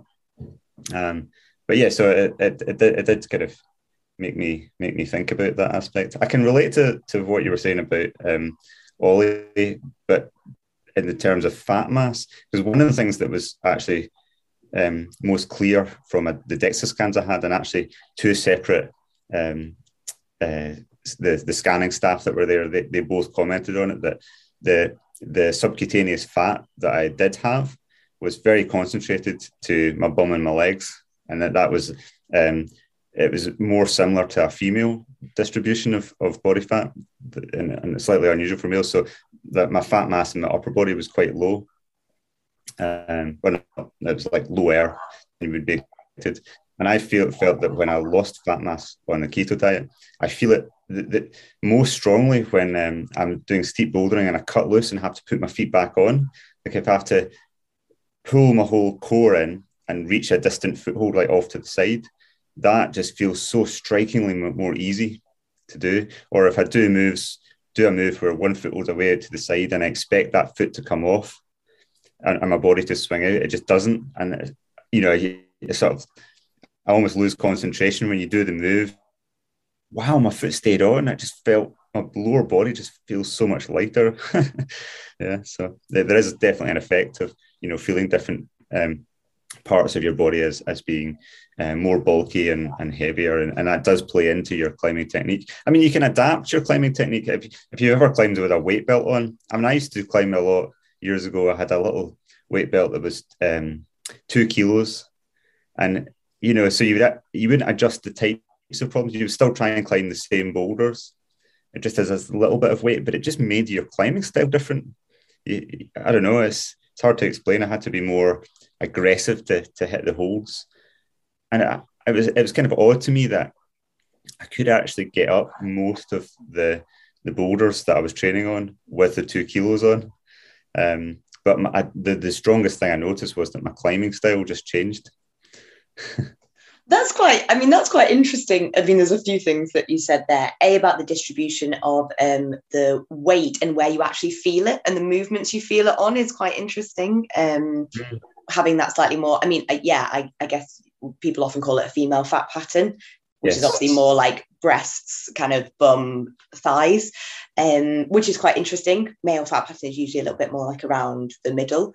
And I don't know. Yeah, it's like that must be something for them to point it out. They're like, oh, right, that's quite interesting. And that's an interesting thing that you learn. But then it's quite cool that you actually, with the keto diet, I guess, I mean, I don't know whether the subsequent DEXA scans you had showed, again, a sort of equal fat reduction across your body, or whether you did lose it from those sites where you were carrying it more disproportionately. I only ask because, for example, for me, I have a female fat pattern. And when I have lost weight, I actually notice that I don't seem to lose it as much from, it's like those areas like my bum and thighs want to hold on to it more. So interestingly, when I actually trim down a little bit, say it's summer and I'm out doing walk-ins and, whatever, actually my middle, like my sort of, around my abs, I guess, actually looks more, ripped. I don't know, whatever you'd call it, like as it looks like that is where I've lost the fat, and I've really held onto it in the areas that would be associated with the female fat pattern. And I don't know whether that's actually what you found or not at all, because I guess I've always seen that as being like, cool, I've got that fat pattern for a reason that's really sort of kind of written into my body, and hasn't felt like something that's ever changed much. Yeah, I think that makes sense. And I think I just lost, as you say, it proportionally. So because there was more fat mass in my lower body, I lost more from my lower body. I didn't actually get the calculator out and drill down into the numbers from each DEXA scan and compare at that level of detail. But subjectively, that's what it feels like. Actually, a climber who I was talking to about this recently in quite a lot of detail actually messaged me, and he was asking me, had I had multiple DEXA scans? And he just asked because he said that he was a little bit skeptical that, as I'd said that I'd had a DEXA scan and my body fat percentage was about 17.5%. And he said, I'm a bit skeptical that it really is that high, because you look like your upper body, you look like you're about 10% or 11%. And he basically didn't believe me. And I was saying, yes, I have had multiple DEXA scans, and that was the one thing that they commented on, was that the distribution was in the lower body. And it did make me think that if you're ever looking at other people and comparing, body composition between people, then it's worth being mindful of that some of the things might not be that obvious. Yeah, and also I think some people, I can imagine on the surface of it, might think 17 just sounds quite high for a male athlete in general. But most likely they haven't had DEXA scans themselves, so they might be comparing it to some other method that they have either had done themselves, or they know people who have, and that might be done in a different way and as such yield kind of different results. Like, for example, I know that I have had a few different methods and they come out pretty varying. I've never had a DEXA scan, but you can have like skin folds done, and then that, I think maybe they can be quite good, but of course they depend on the person doing them and like the number of sites, or depend on loads of things. Or people use those kind of electrical impedance kind of machines, as it called. And I think they can be super variable. And They so I really think I can imagine from the face that I remember hearing you say that it was 17% and just thinking, regardless of what you look like, that's actually just quite high for a male athlete. Which I guess is why it's something you've been interested in. Yes, that's right. Yeah. Is like, in terms of the reason why I think muscle mass is quite an interesting thing to hear from you about, and your perspective as well, is because, I either work with or have chatted to a couple of, older climbers, just like moving into their 40s. I even consider it as like, I'm early 30s, but I'm a female. I know that my estrogen really is going to be like dropping off from now until I like go through the menopause, and climbing is something that I want to continue to feel robust in and enjoy, and feel like my body can be strong. So it's interesting because obviously a lot of people, as they get into their 40s, may be thinking about building muscle mass or maintaining it, which you've obviously started to actually find easier with the shift onto the keto diet. Do you do much to try and build, to actively, consciously build muscle mass on your upper body, given that you have that mass on your lower body?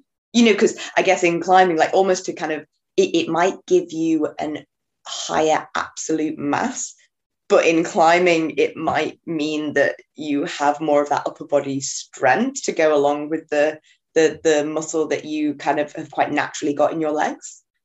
Yeah. I mean, yes and no. So yes, I obviously try to build muscle mass in my upper body, as in so much as my upper body is going to get bigger. But I mean, I've been training for 25 years and my forearms are really not getting any bigger. I don't think it's really feasible for me to get really, really big in my upper body. I just don't seem to respond that much.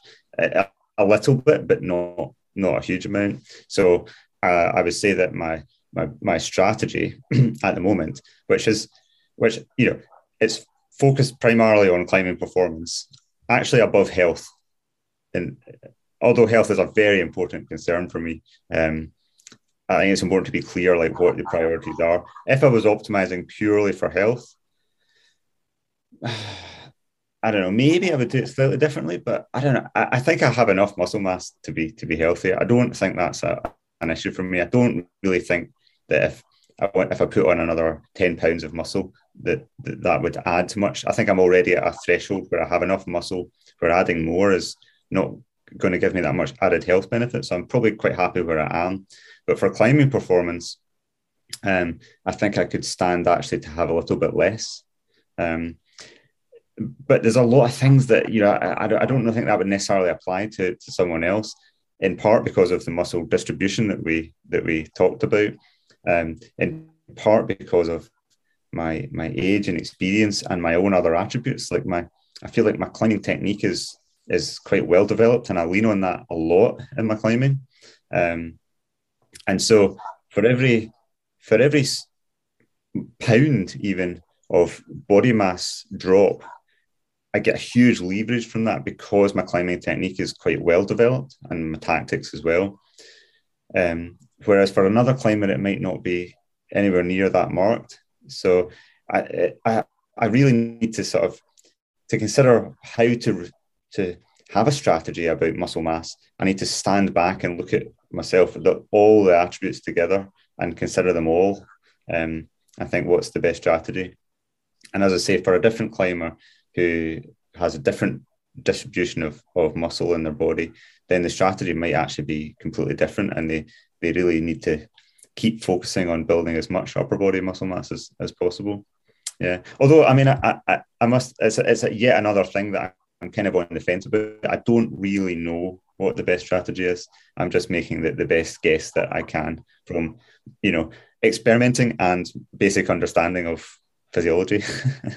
Yeah, and it, like you said, it'll always be what's best for you. You might be like, I guess really my question was for you, like, do you think building more upper body mass could help like your climbing? But it might not, because like you said, you have different attributes, and actually just that payoff between, the muscle mass and your performance isn't there. Whereas I find it interesting. I asked because personally, I do carry muscle mass. Like when I started training, I'm 5 kilos heavier than before I did any training.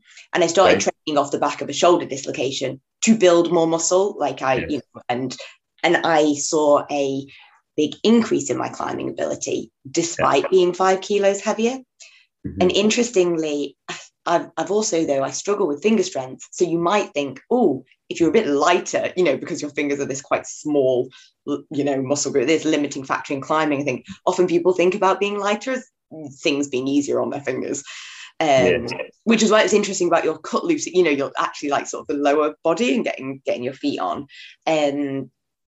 But my fingers, despite years and years of climbing, I mean, I hang on a fingerboard with like 2 arms plus 10 kilos, which, for the level I've climbed, like maybe 8C and climbed for a lot of years, I'm 60 kilos. So that's only like 120%. It's not super developed. I've got friends who can walk up to a fingerboard and hang with more than that. So you have to think, like, what am I using when I climb?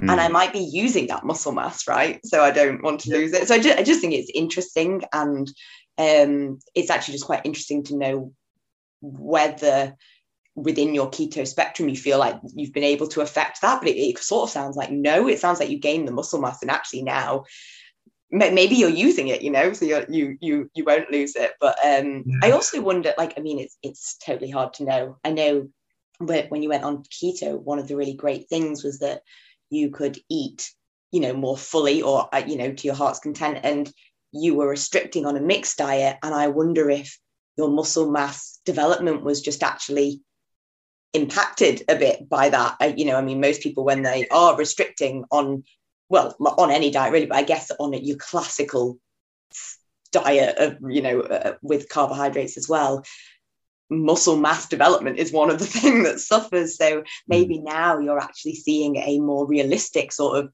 expression of what your body would be. Yeah, that's right. I think there's probably 2 major things. Like one is like eating a diet that ensures that you've got good steady energy availability to respond to training and recover and rebuild tissue, but also at the same time an improvement in food quality, an improvement in diet quality. So there's both the macros there, particularly protein, and energy in general, not just carbohydrate, but just energy in general, and also all the micronutrients, and better forms of the micronutrients that are better absorbed. So a general improvement in diet quality. It's just really kind of win-win. So you have energy availability plus nutrient availability, and having that consistently. So there's not really times where you're going to be losing so much, like drawing back from that tissue. I mean, I actually did a really fun experiment in 2019 where I thought I just wanted to see if I could actually design a diet to actually try and lose some leg muscle. So I did it with almost the opposite strategy of 80% carbohydrate, very low protein and very low fat, almost like a completely kind of plant-based diet, very high in starch, very low in fat. And I did that for about 2 or 3 months or something like that.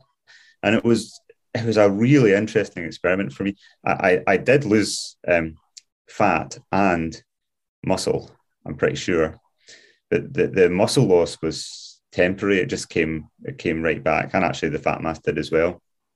And I felt good when I was going down the way. I was getting lighter and I climbed well for a period. But it's funny, like when I got to the bottom, the kind of low weight, I felt good for a very brief period and then felt rubbish. And I also felt really tweaky, like I was getting injuries all the time, like little minor tweaks, like finger and elbow, shoulder, just everything. I just didn't feel like I could really tolerate much training. And after that, I sort of regained weight, but I felt like I'd lost strength. Like I noticed it, especially like in one arm. All of us climbers these days are very sensitive to basic measures like what you can do on a fingerboard and what you can do with a one arm pull. And I lost my one arm pull strength quite a lot, and it took a long time to kind of claw it back. I almost feel like, have I even fully clawed it back? I don't know. So that was a fun experiment. The other interesting thing about that experiment was, although it was calorie restricted, it was 80% carb, but I was in mild ketosis almost the whole time.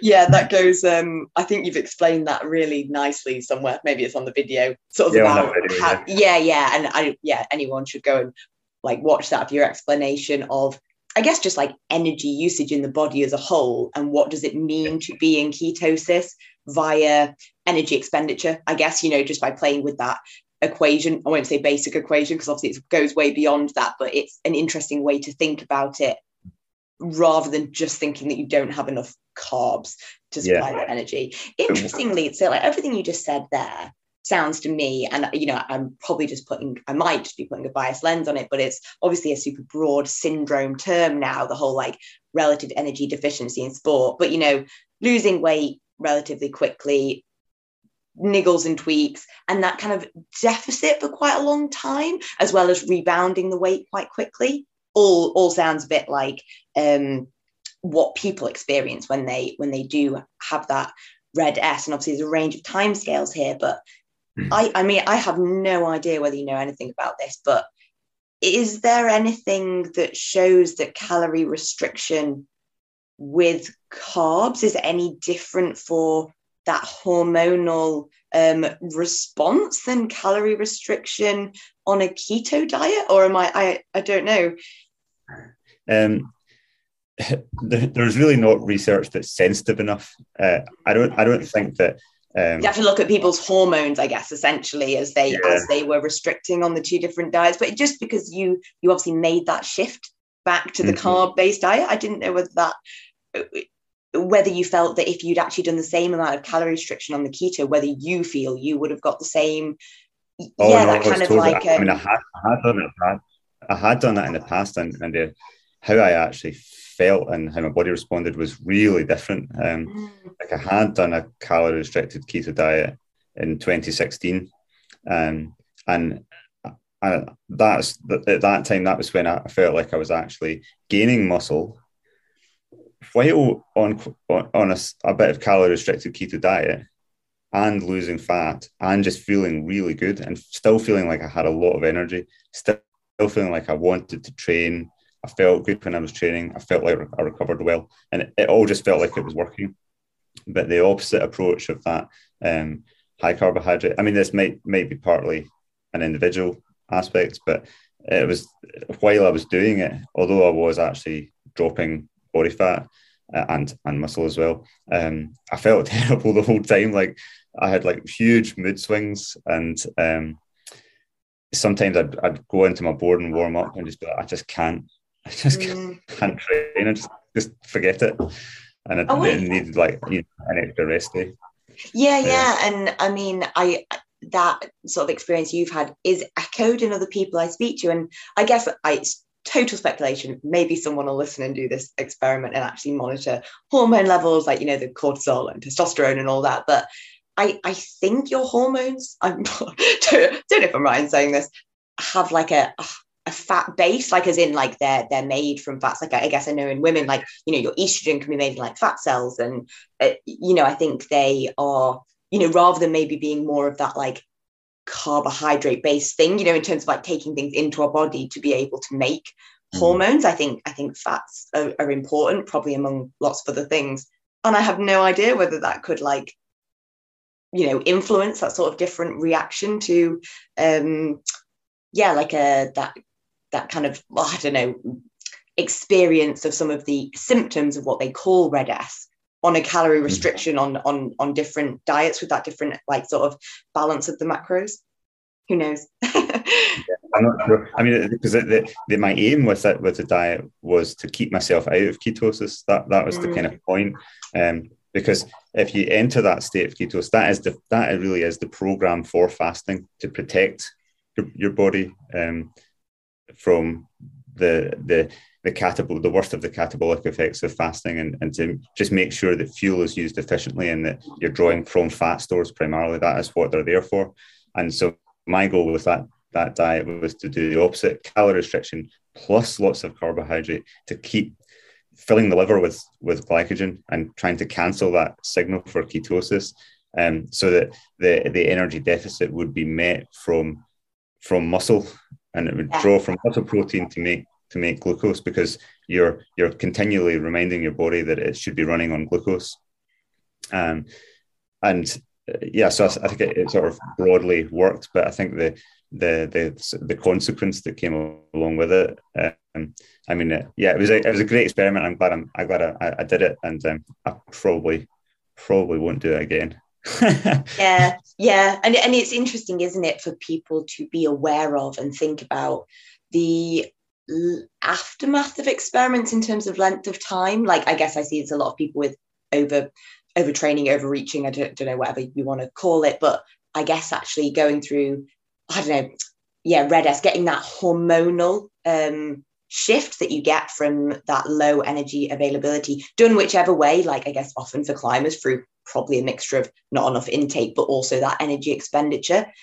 You don't just bounce back from that. Like, I guess hormones are a slower response to our environment. And so it's interesting to just understand that, and also to hear from you that it did take a while. And I guess it's interesting because you're obviously quite interested and willing to take that risk and experiment. But when you've done things like that, and I don't know if there's any other scenarios where actually it's maybe taken a while, you know, to be like, oh yeah, this hasn't worked, but now I just want to like get back to whatever is working to me, and it's not instant. Is there any thought, are you like frustrated in that scenario, or are you just like, oh well, right, cool, that just didn't work? No, because I mean, doing these experiments are like, you know, in any aspect of training, I'm doing it because I don't know what will happen, and there's one way to find out. So then I find out. You always learn something in the process, and then you can use that in the future to guide your decisions in the future. But also, I suppose if I sort of step back and think, well, I'm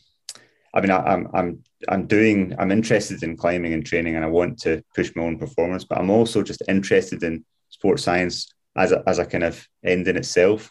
And so the curiosity of like, well, what would happen if you did that? And it's like, well, I can wait my whole lifetime until someone runs a study, and that will almost certainly never happen.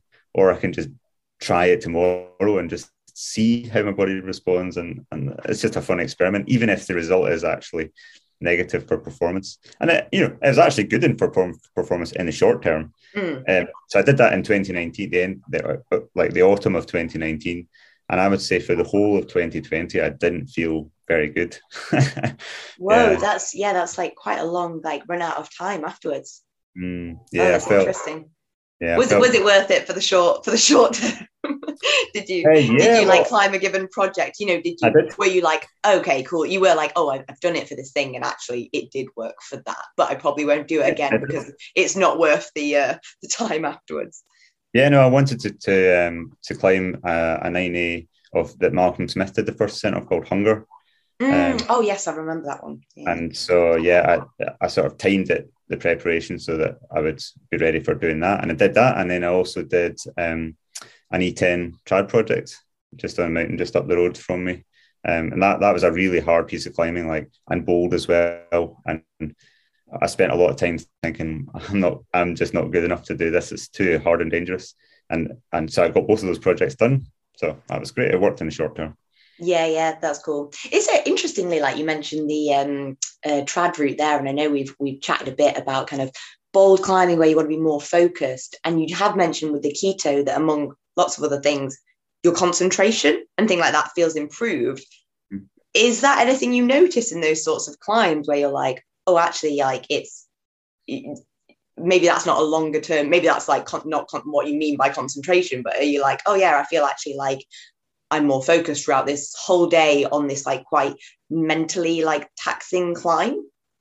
I did notice a big difference, but not like that. So I had read that before I tried the ketogenic diet, that people said, oh, I feel like I've got better mental clarity and concentration. I just didn't believe it. I just thought that's just, people feel good because they're doing something different. But I did experience that, and I did feel that I could concentrate, but it was more, sitting at the computer trying to focus on writing something. I felt like I could focus better. In my climbing, in that sense, I didn't notice any difference.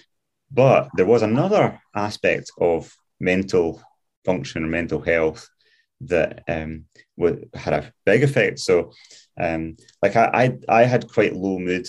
Maybe we'd call it mild depression, although a doctor never diagnosed that for me. But like sort of self-diagnosing that in myself, I feel like I had mild, moderate depression most of my adult life, and that just cleared up in a month, and felt really quite different in my whole outlook, the way I functioned mentally. But actually, it had that obviously has some massive upsides. But actually, from a climbing performance, it was a little bit more complicated than that, because, obviously, mental tactics are such a huge part of rock climbing, any sport in general, rock climbing in general, but also like hard, bold rock climbing. And I had a strategy that really I'd honed in over 20 years, which actually turned low mood to my advantage. I used to kind of beat myself up quite hard mentally to push myself, and that worked really well for me. And I could no longer use that same tactic. I just didn't feel the same way about it myself. And so I had a much more even mood and view about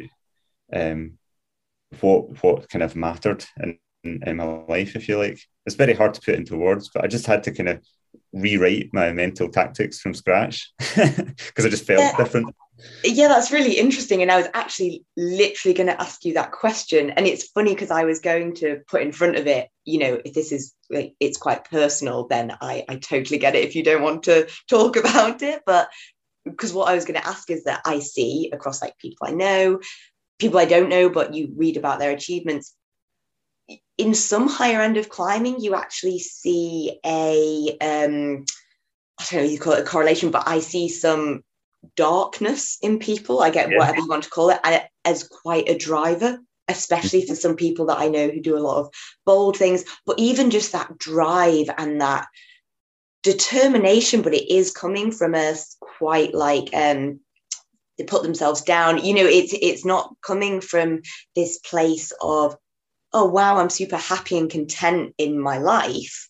And I think you see this in loads of sports people, and lots of sports people, they speak out about it. And actually you sort of can look on the face of it and be like, gosh, look at all this achievement. People must be so satisfied and happy. And, that's just not always the case. And a lot of people actually find something in climbing that helps them direct that.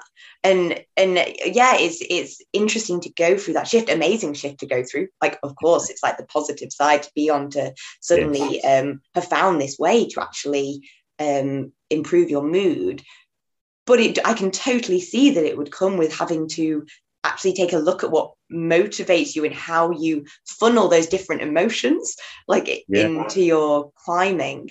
You used the word satisfied, which was really interesting. So I always think of like athletic performance as like it requires a state of extreme dissatisfaction in order to do all the things you need to do to push beyond your comfort zone, to go to the next level. So I always think of it almost like a requirement for any successful athlete is to be able to sustain a state of impatience and dissatisfaction with where they are today, basically forever.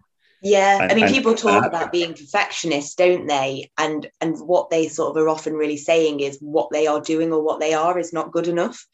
Yeah. And so it's always a push to strive to be the next version of themselves or whatever.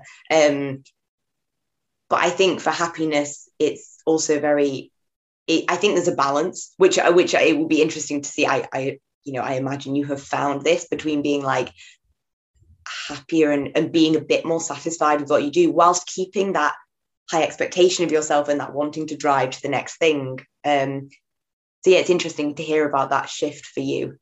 Yeah, and because I used to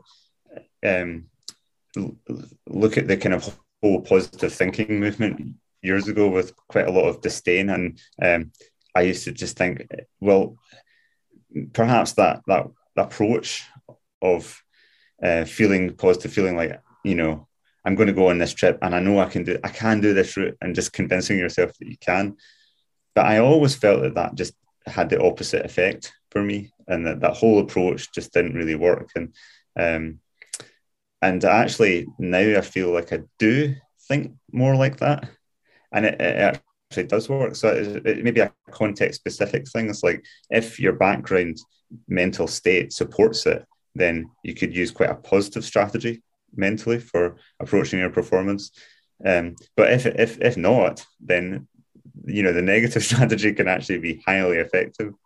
I always remember reading autobiography by a cyclist, Graham Aubrey, who's another Scot, and I didn't really know that much about him, but I learned in his book that he had really, really severe depression.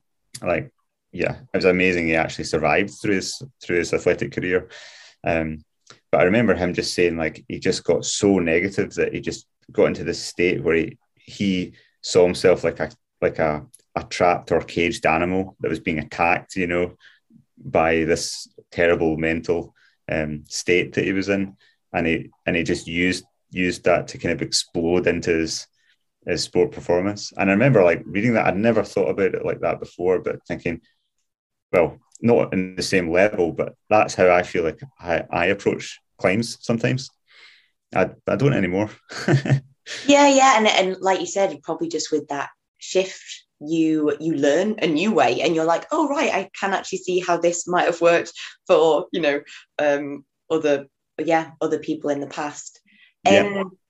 I think mental health in climbing is an interesting one in general for everyone.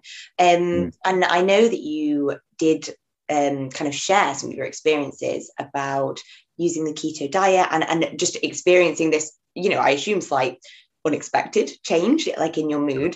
Did you go and look into it, and is there anything that actually supports that in a clinical setting? Is this, because obviously, depression and anxiety is a massive problem in the UK, but I'm sure in other places as well. Is this something that is being used in that wider context? And did you receive a lot of communications from people when you did share this, to the climbing community as well? There's a lot of things to go out there. So I don't think that diet interventions are widely used, like what they would call nutritional psychiatry. It's not widely used yet in mainstream practice, although there definitely are some psychiatrists who do use it. I think it is plausible that there is an effect from different aspects of diet interventions. For example, there are actually several trials showing that creatine supplementation improves depressive symptoms. Creatine is important for delivering fuel in brain cells as well as it is in muscle. With the ketogenic diet, there's different aspects. So one is that ketones themselves are a fuel for the brain. So there is evidence that they actually impact a pretty wide range of neurological conditions. The very first one, research from a century ago, was for treating epilepsy, where there's an energy crisis in neurons where they're firing and they don't have enough energy, and that's when you have the seizures, and the ketones can rescue that function and prevent some of the damage associated and actually lower the seizures. But then since then, there's just more. In the last 10 years, there's a lot of research in many neurological conditions. So broadly, that may be just because the ketones are providing an alternative fuel source. So there's a more steady energy supply for the brain, and therefore brain function is just better. There's also the other layer, which is depression is increasingly thought to be an inflammatory process. It's brain inflammation, excessive activity of the immune system in the brain. And ketones themselves have direct effects on, how can I put it, sort of clusters of or cascades of inflammatory function, where the activity of a set of genes is turned on that then has a big downstream consequence for general levels of inflammation in the brain and in the body more widely. But those things are at a very early stage of research. But there is plausibility there that you would see an effect. And I think that the research showing some promise in that wide spectrum of neurological diseases sort of underpins that this is a plausible thing. Yeah. No, it's interesting. You asked as well about did other people share that they had a similar effect, and yes, I had many messages from other people who'd seen that video in climbing and outside, who said they had either a modest positive effect, but often it was quite a dramatic. I mean, maybe people are more likely to get in touch if they had a dramatic effect, but yes, many people did, and it sounds like it has actually been a life changer for quite a lot of people, which is interesting. And a lot of them were like me, like they said, I was kind of skeptical, but I just heard a story of someone else trying it, and I thought, well, I'll try it. If it doesn't work, I'll just go back to what I was doing, and it worked well. Like, obviously you shared that experience, and you get to sort of communicate with different people who've had either a similar experience or maybe not, which is great. Prior to starting that diet and feeling that change in mood, had you tried anything else or like spoken about mental health, or did you almost not realize it as much until you went through the change and you actually just harnessing it in your climbing? Or did you actually try anything else, like to a bit of both? So in one sense, having like low mood disappear, you experience for the first time how you can actually feel. And I didn't really, you just have no way of knowing what you should be able to feel like, or how much better you can feel. So that's always going to be surprising, because no one can really put that into words or explain like this is what normal function should be like. It's kind of a shame, isn't it? Because in order to try and I think there's probably a lot of people who maybe could feel better, or there is a feeling that their mood or well-being isn't where it should be, but without people talking about it.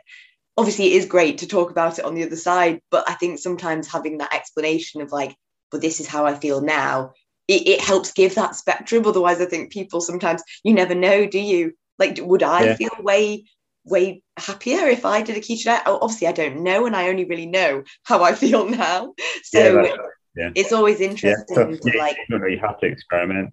And I did, though, you asked about having other things that I already did, other tactics to try and sort of self-medicate, if you like, and I did lean very heavily on just time in the outdoors, just being outside in mountains, and that really helped.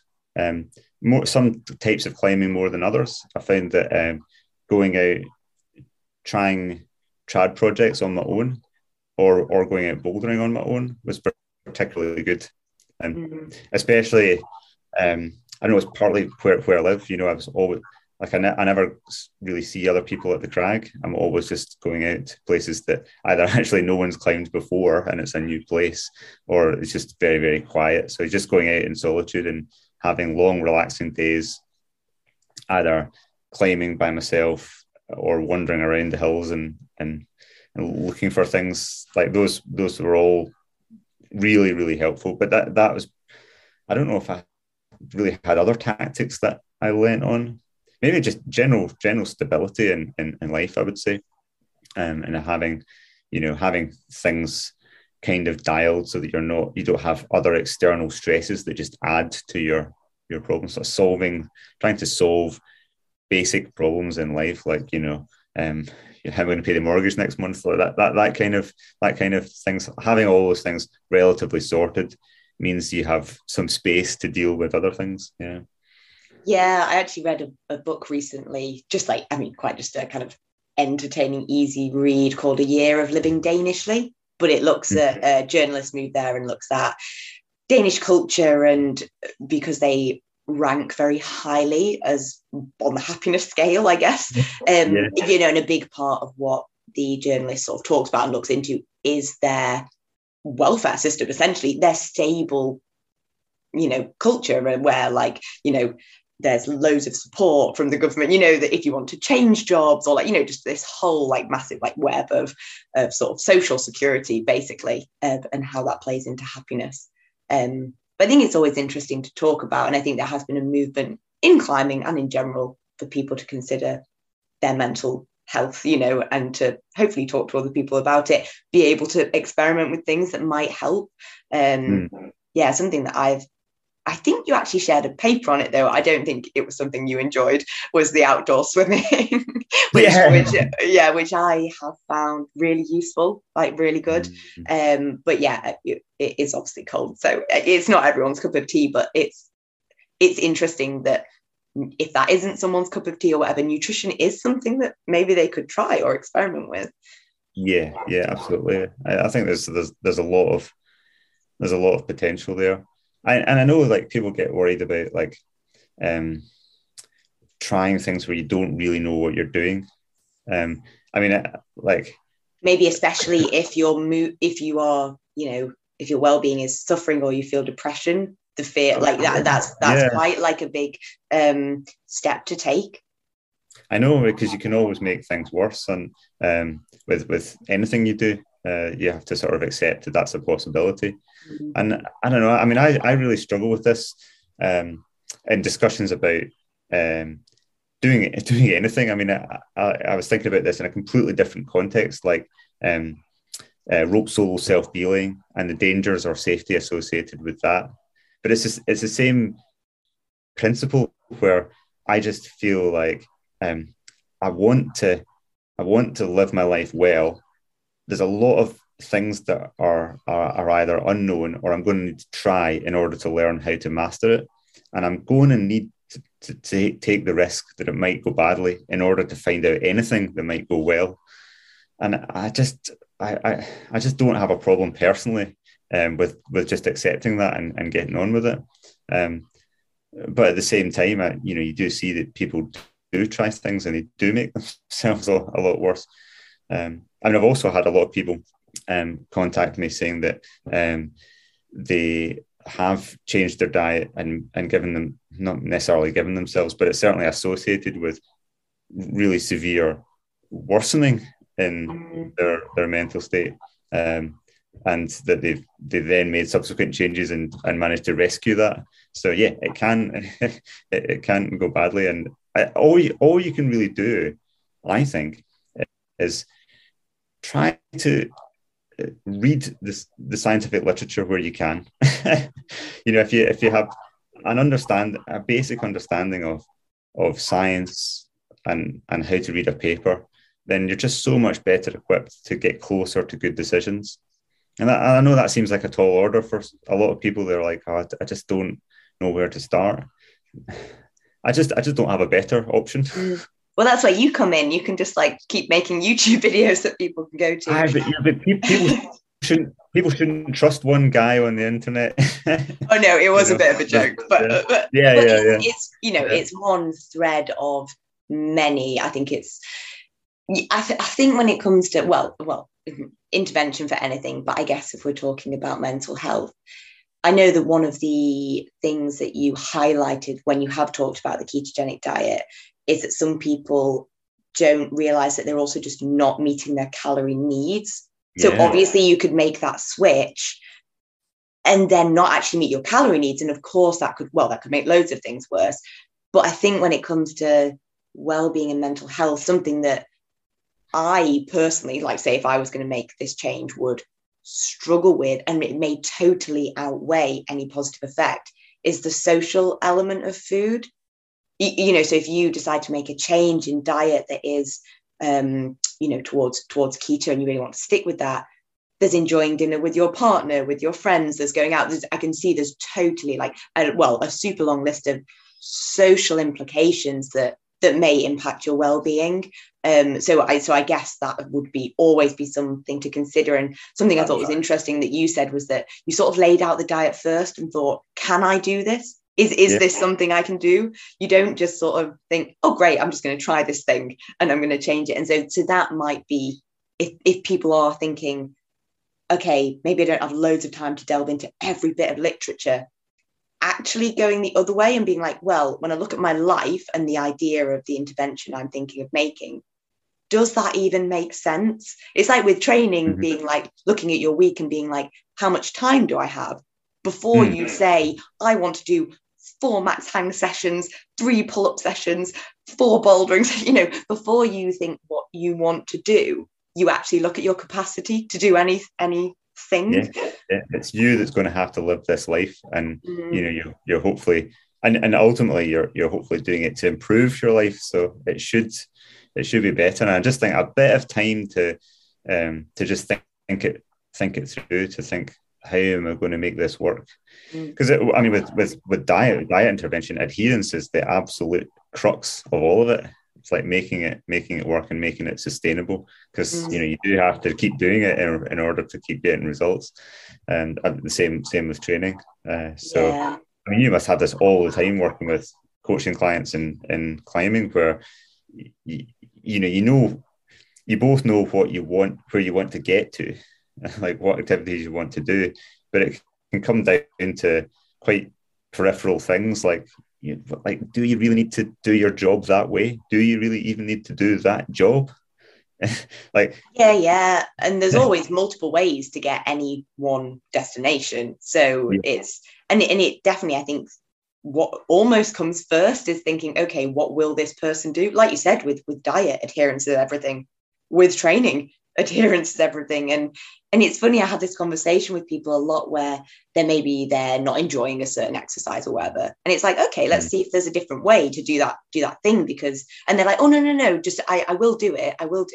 And I'm like, look, I'm not just kind of bowing to your enjoyment. It's because it is really important. That is why I can check, and because I know there's multiple ways to get to a destination, actually enjoying it, believing the thing you're doing is good for you, all of those things play into the very real physical outcome of adaptation.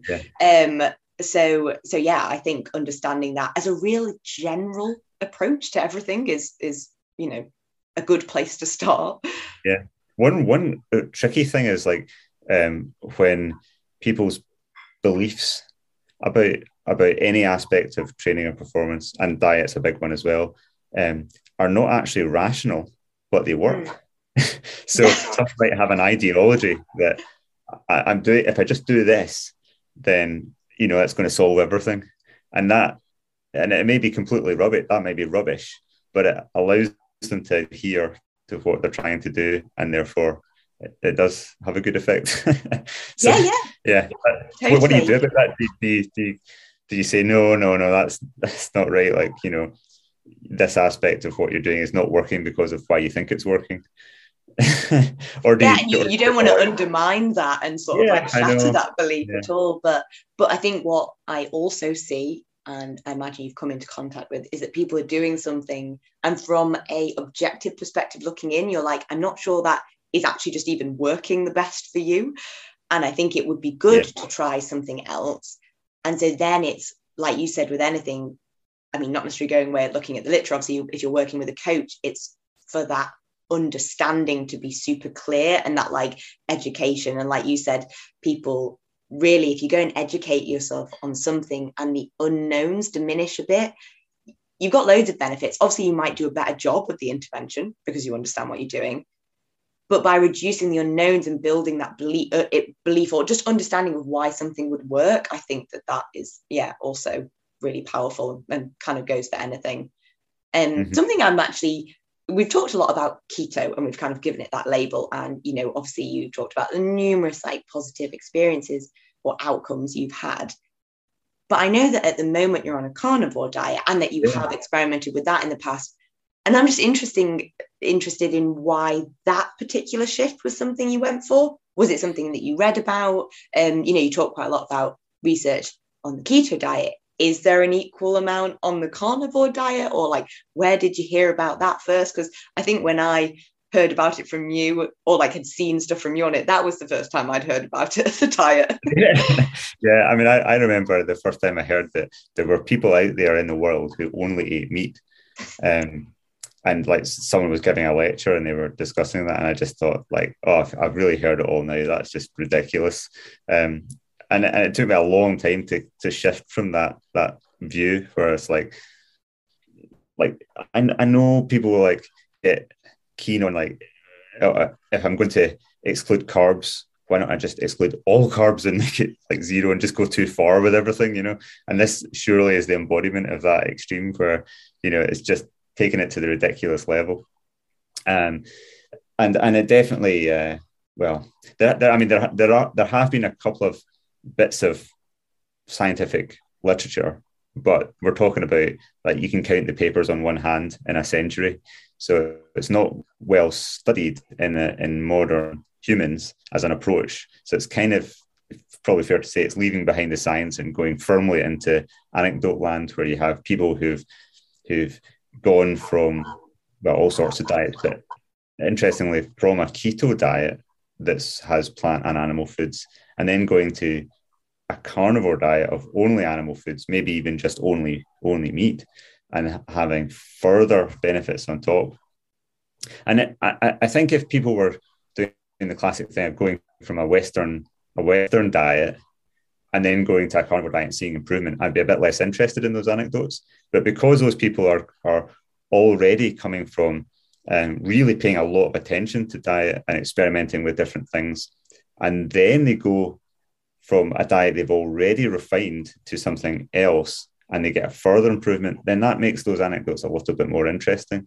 You'd expect, you know, it's sort of like the law of minimal gains. Like if you heard about someone do, you know, because they're already further along that line, you'd actually be quite surprised for them to see a big outcome of making that sort of shift.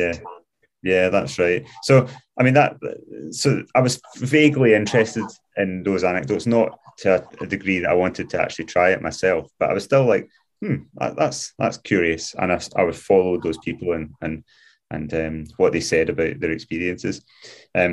But one particular thing that was relevant to me is I've had really bad eczema all my life, like really bad skin condition.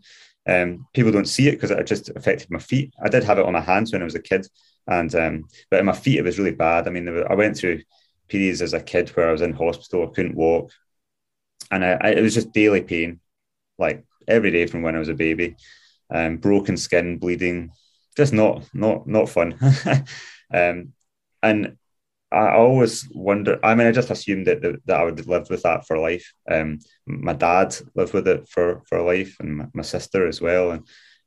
And so I never really considered that there'd be a way out of it. But when I was doing experiments with fasting, like prolonged fasting, on the second day of prolonged fasting, my eczema on my feet just disappeared. And that was like magic, you know, that was just like, oh my goodness. Okay, so, I mean, I had done a little bit of elimination diets as a kid, and they didn't really work. But so eliminating everything worked. But that's so then you're starting from sort of like a blank slate. Okay, let's add one food in. But at least you know, oh, yeah. So at least I could actually say, right, well, there's definitely something diet related going on here. And I didn't really think much more about that. I was like, well, I don't really know how to proceed to, like, how can I manage to find a way to eat without, well, I thought, well, maybe I could do a carnivore elimination diet to see if that worked, but it was only a kind of vague idea in my mind. But I did eventually think I should just try that for a month just to see, pure curiosity. Didn't really expect anything, but when I tried it the first time, that was in 2018, second day, eczema gone. And that was really kind of magical, and it just stayed away for the duration I did the diet, which was about 6 weeks, and then it came right back when I introduced plant foods, kind of not in a very strict way, but I was kind of staggering them in. And I don't eat a huge variety of foods, so we're not talking about like I added back 30 different foods, so I have no idea which ones. Like, you know, I added back like leafy greens, and you know, that was enough. Wow, I mean, that So is fascinating, isn't it? When you think of, I mean, I guess I do not know much about food intolerances, but there's like these classic ones that people seem to talk about. I don't know how substantiated it is, but, it's often actually things like milk or, gluten or, a number of things. You don't often think of leafy greens as being like this really, I don't know, you call it, like, I don't know. I just don't think about them much when I think about something like eczema or kind of, an adverse kind of reaction to a food. It's quite interesting. yeah, that's right. Yeah, so that was an interesting experiment. I thought I would do it. I'd do it again. And then I still was doing fasting as well. That was a sort of another thing I liked experimenting with, and I could talk about that for ages as well. But on the second time, I'd done a 7-day prolonged fast, just water. Again, the eczema disappeared. But then after that fast, it came back, but only on one foot. And I have absolutely no idea why. I can't explain it. I have no way to even start to explain that. But it was great. It was a good result. And so there was always the thing, well, if it can disappear permanently on one foot, maybe it could disappear on the other foot. So then I did another carnivore experiment, 6 weeks again, just animal foods. And I was eating dairy and eggs. So meat, dairy and eggs, but nothing else. And the eczema disappeared on the other foot and didn't come back. So I had most of the last year with none for the first time in my life, which is a huge result for me. Absolutely game changer.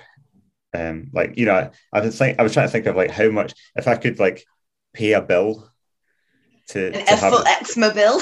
yeah. How much would I pay for that? And yeah, I mean, I would really work very, very hard to have that result.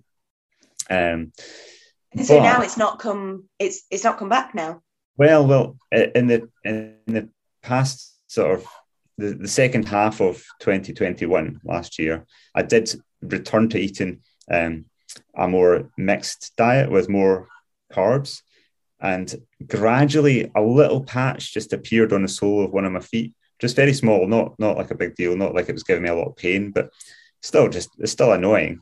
But just to see it there again, I was like, well, let's just try another round of the carnivore diet and see if it went away. So that was like the primary reason that I was doing each time. And I'm just, but beyond that, I just also wanted to see how I feel. Like, will I get scurvy? Like, will I feel really bad? What will happen to my lipids? Like, will they go completely haywire? Will there be any negative effect? Because I mean, a huge discussion point in sports nutrition and public awareness in general is the idea that a plant-based diet is healthier. And actually, like, so much of nutrition policy around the world, and actually almost environmental policy, hinges on that one view that eating meat, especially red meat, is actually bad for your health, and that if we reduce it, it's a win-win all round for health and for environment and for ethics. So if you assume that that's correct, then I can see why people arrive at all this whole swathe of policy that's based around that. But if that's not correct, then that really changes the picture a lot.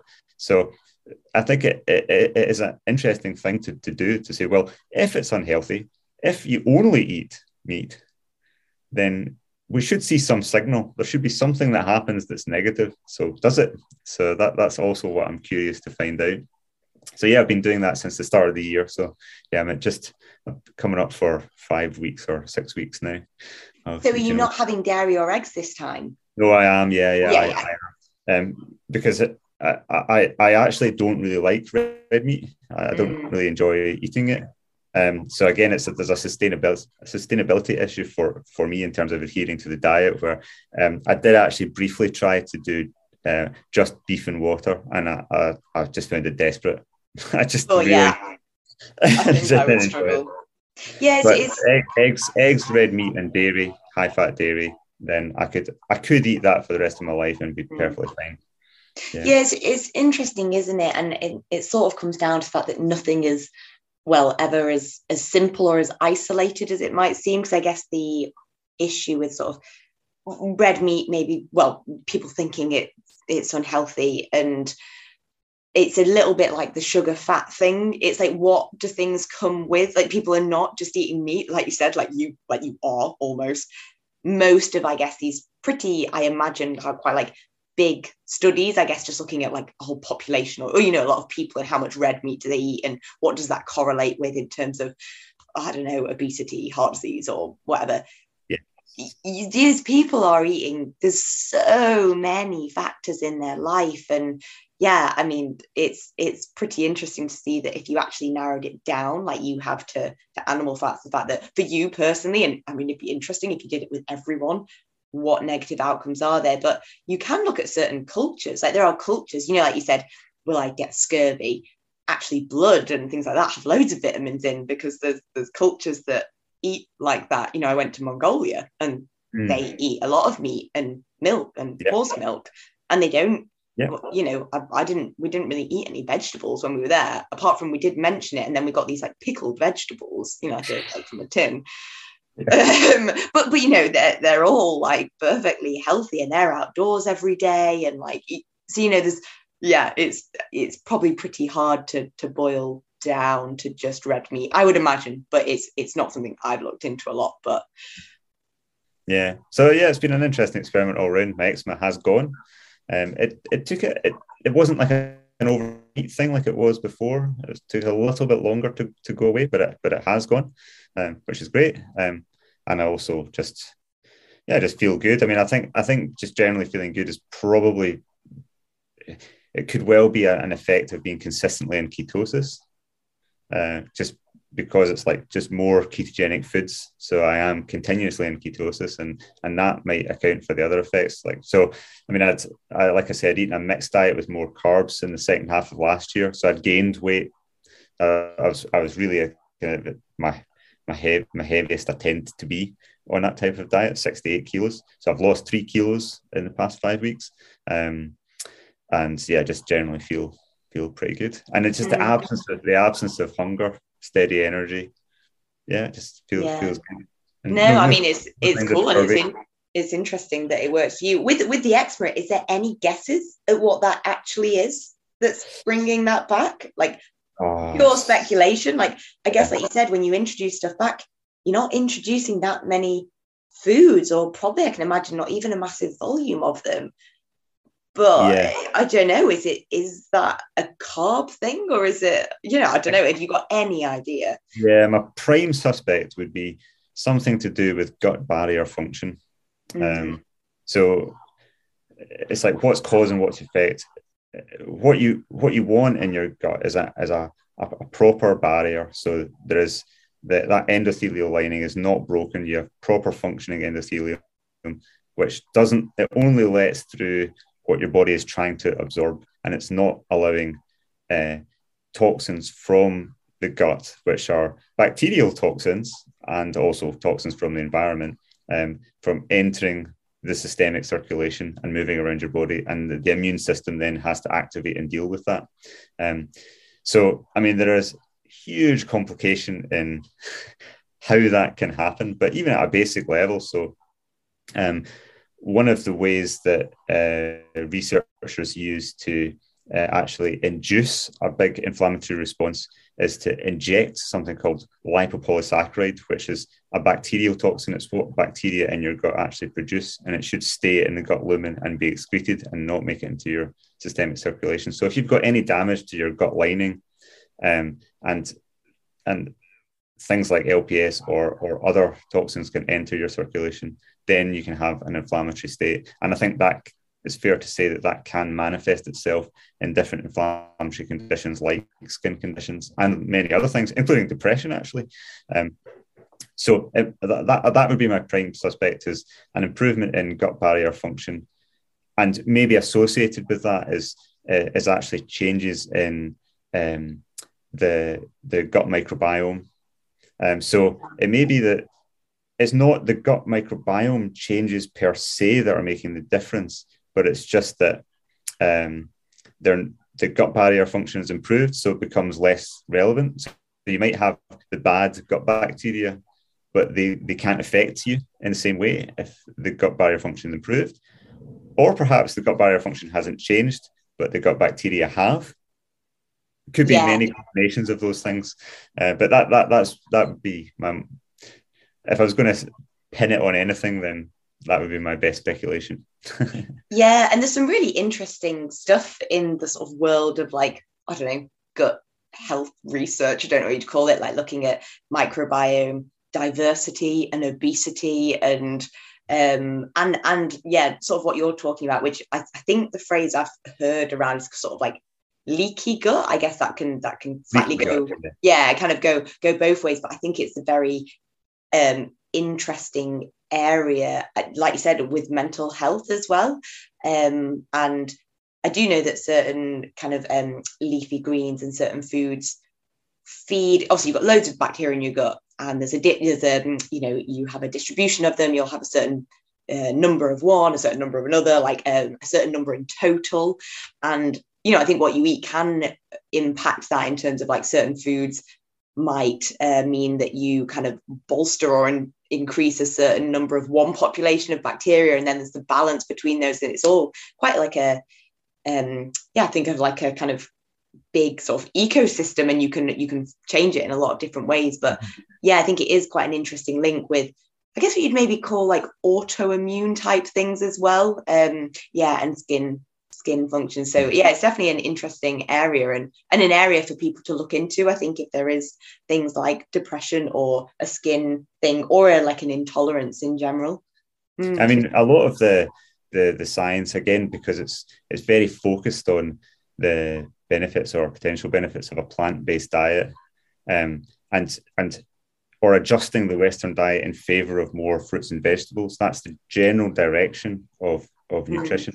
So a lot of the research is focused in that way. And so what I'm doing is almost like coming at the same problem from the completely opposite approach.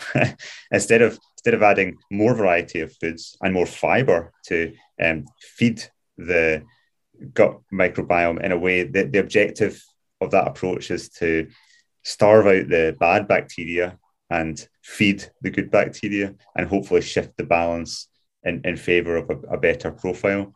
And a carnivore approach is, well, I mean, potentially it's not feeding any of them, although that's actually not what happens. Like there is still a microbiome in hypercarnivore animals of different types, and the bacteria can actually feed quite well on many aspects of animal foods, especially collagen, which people often call as animal fiber.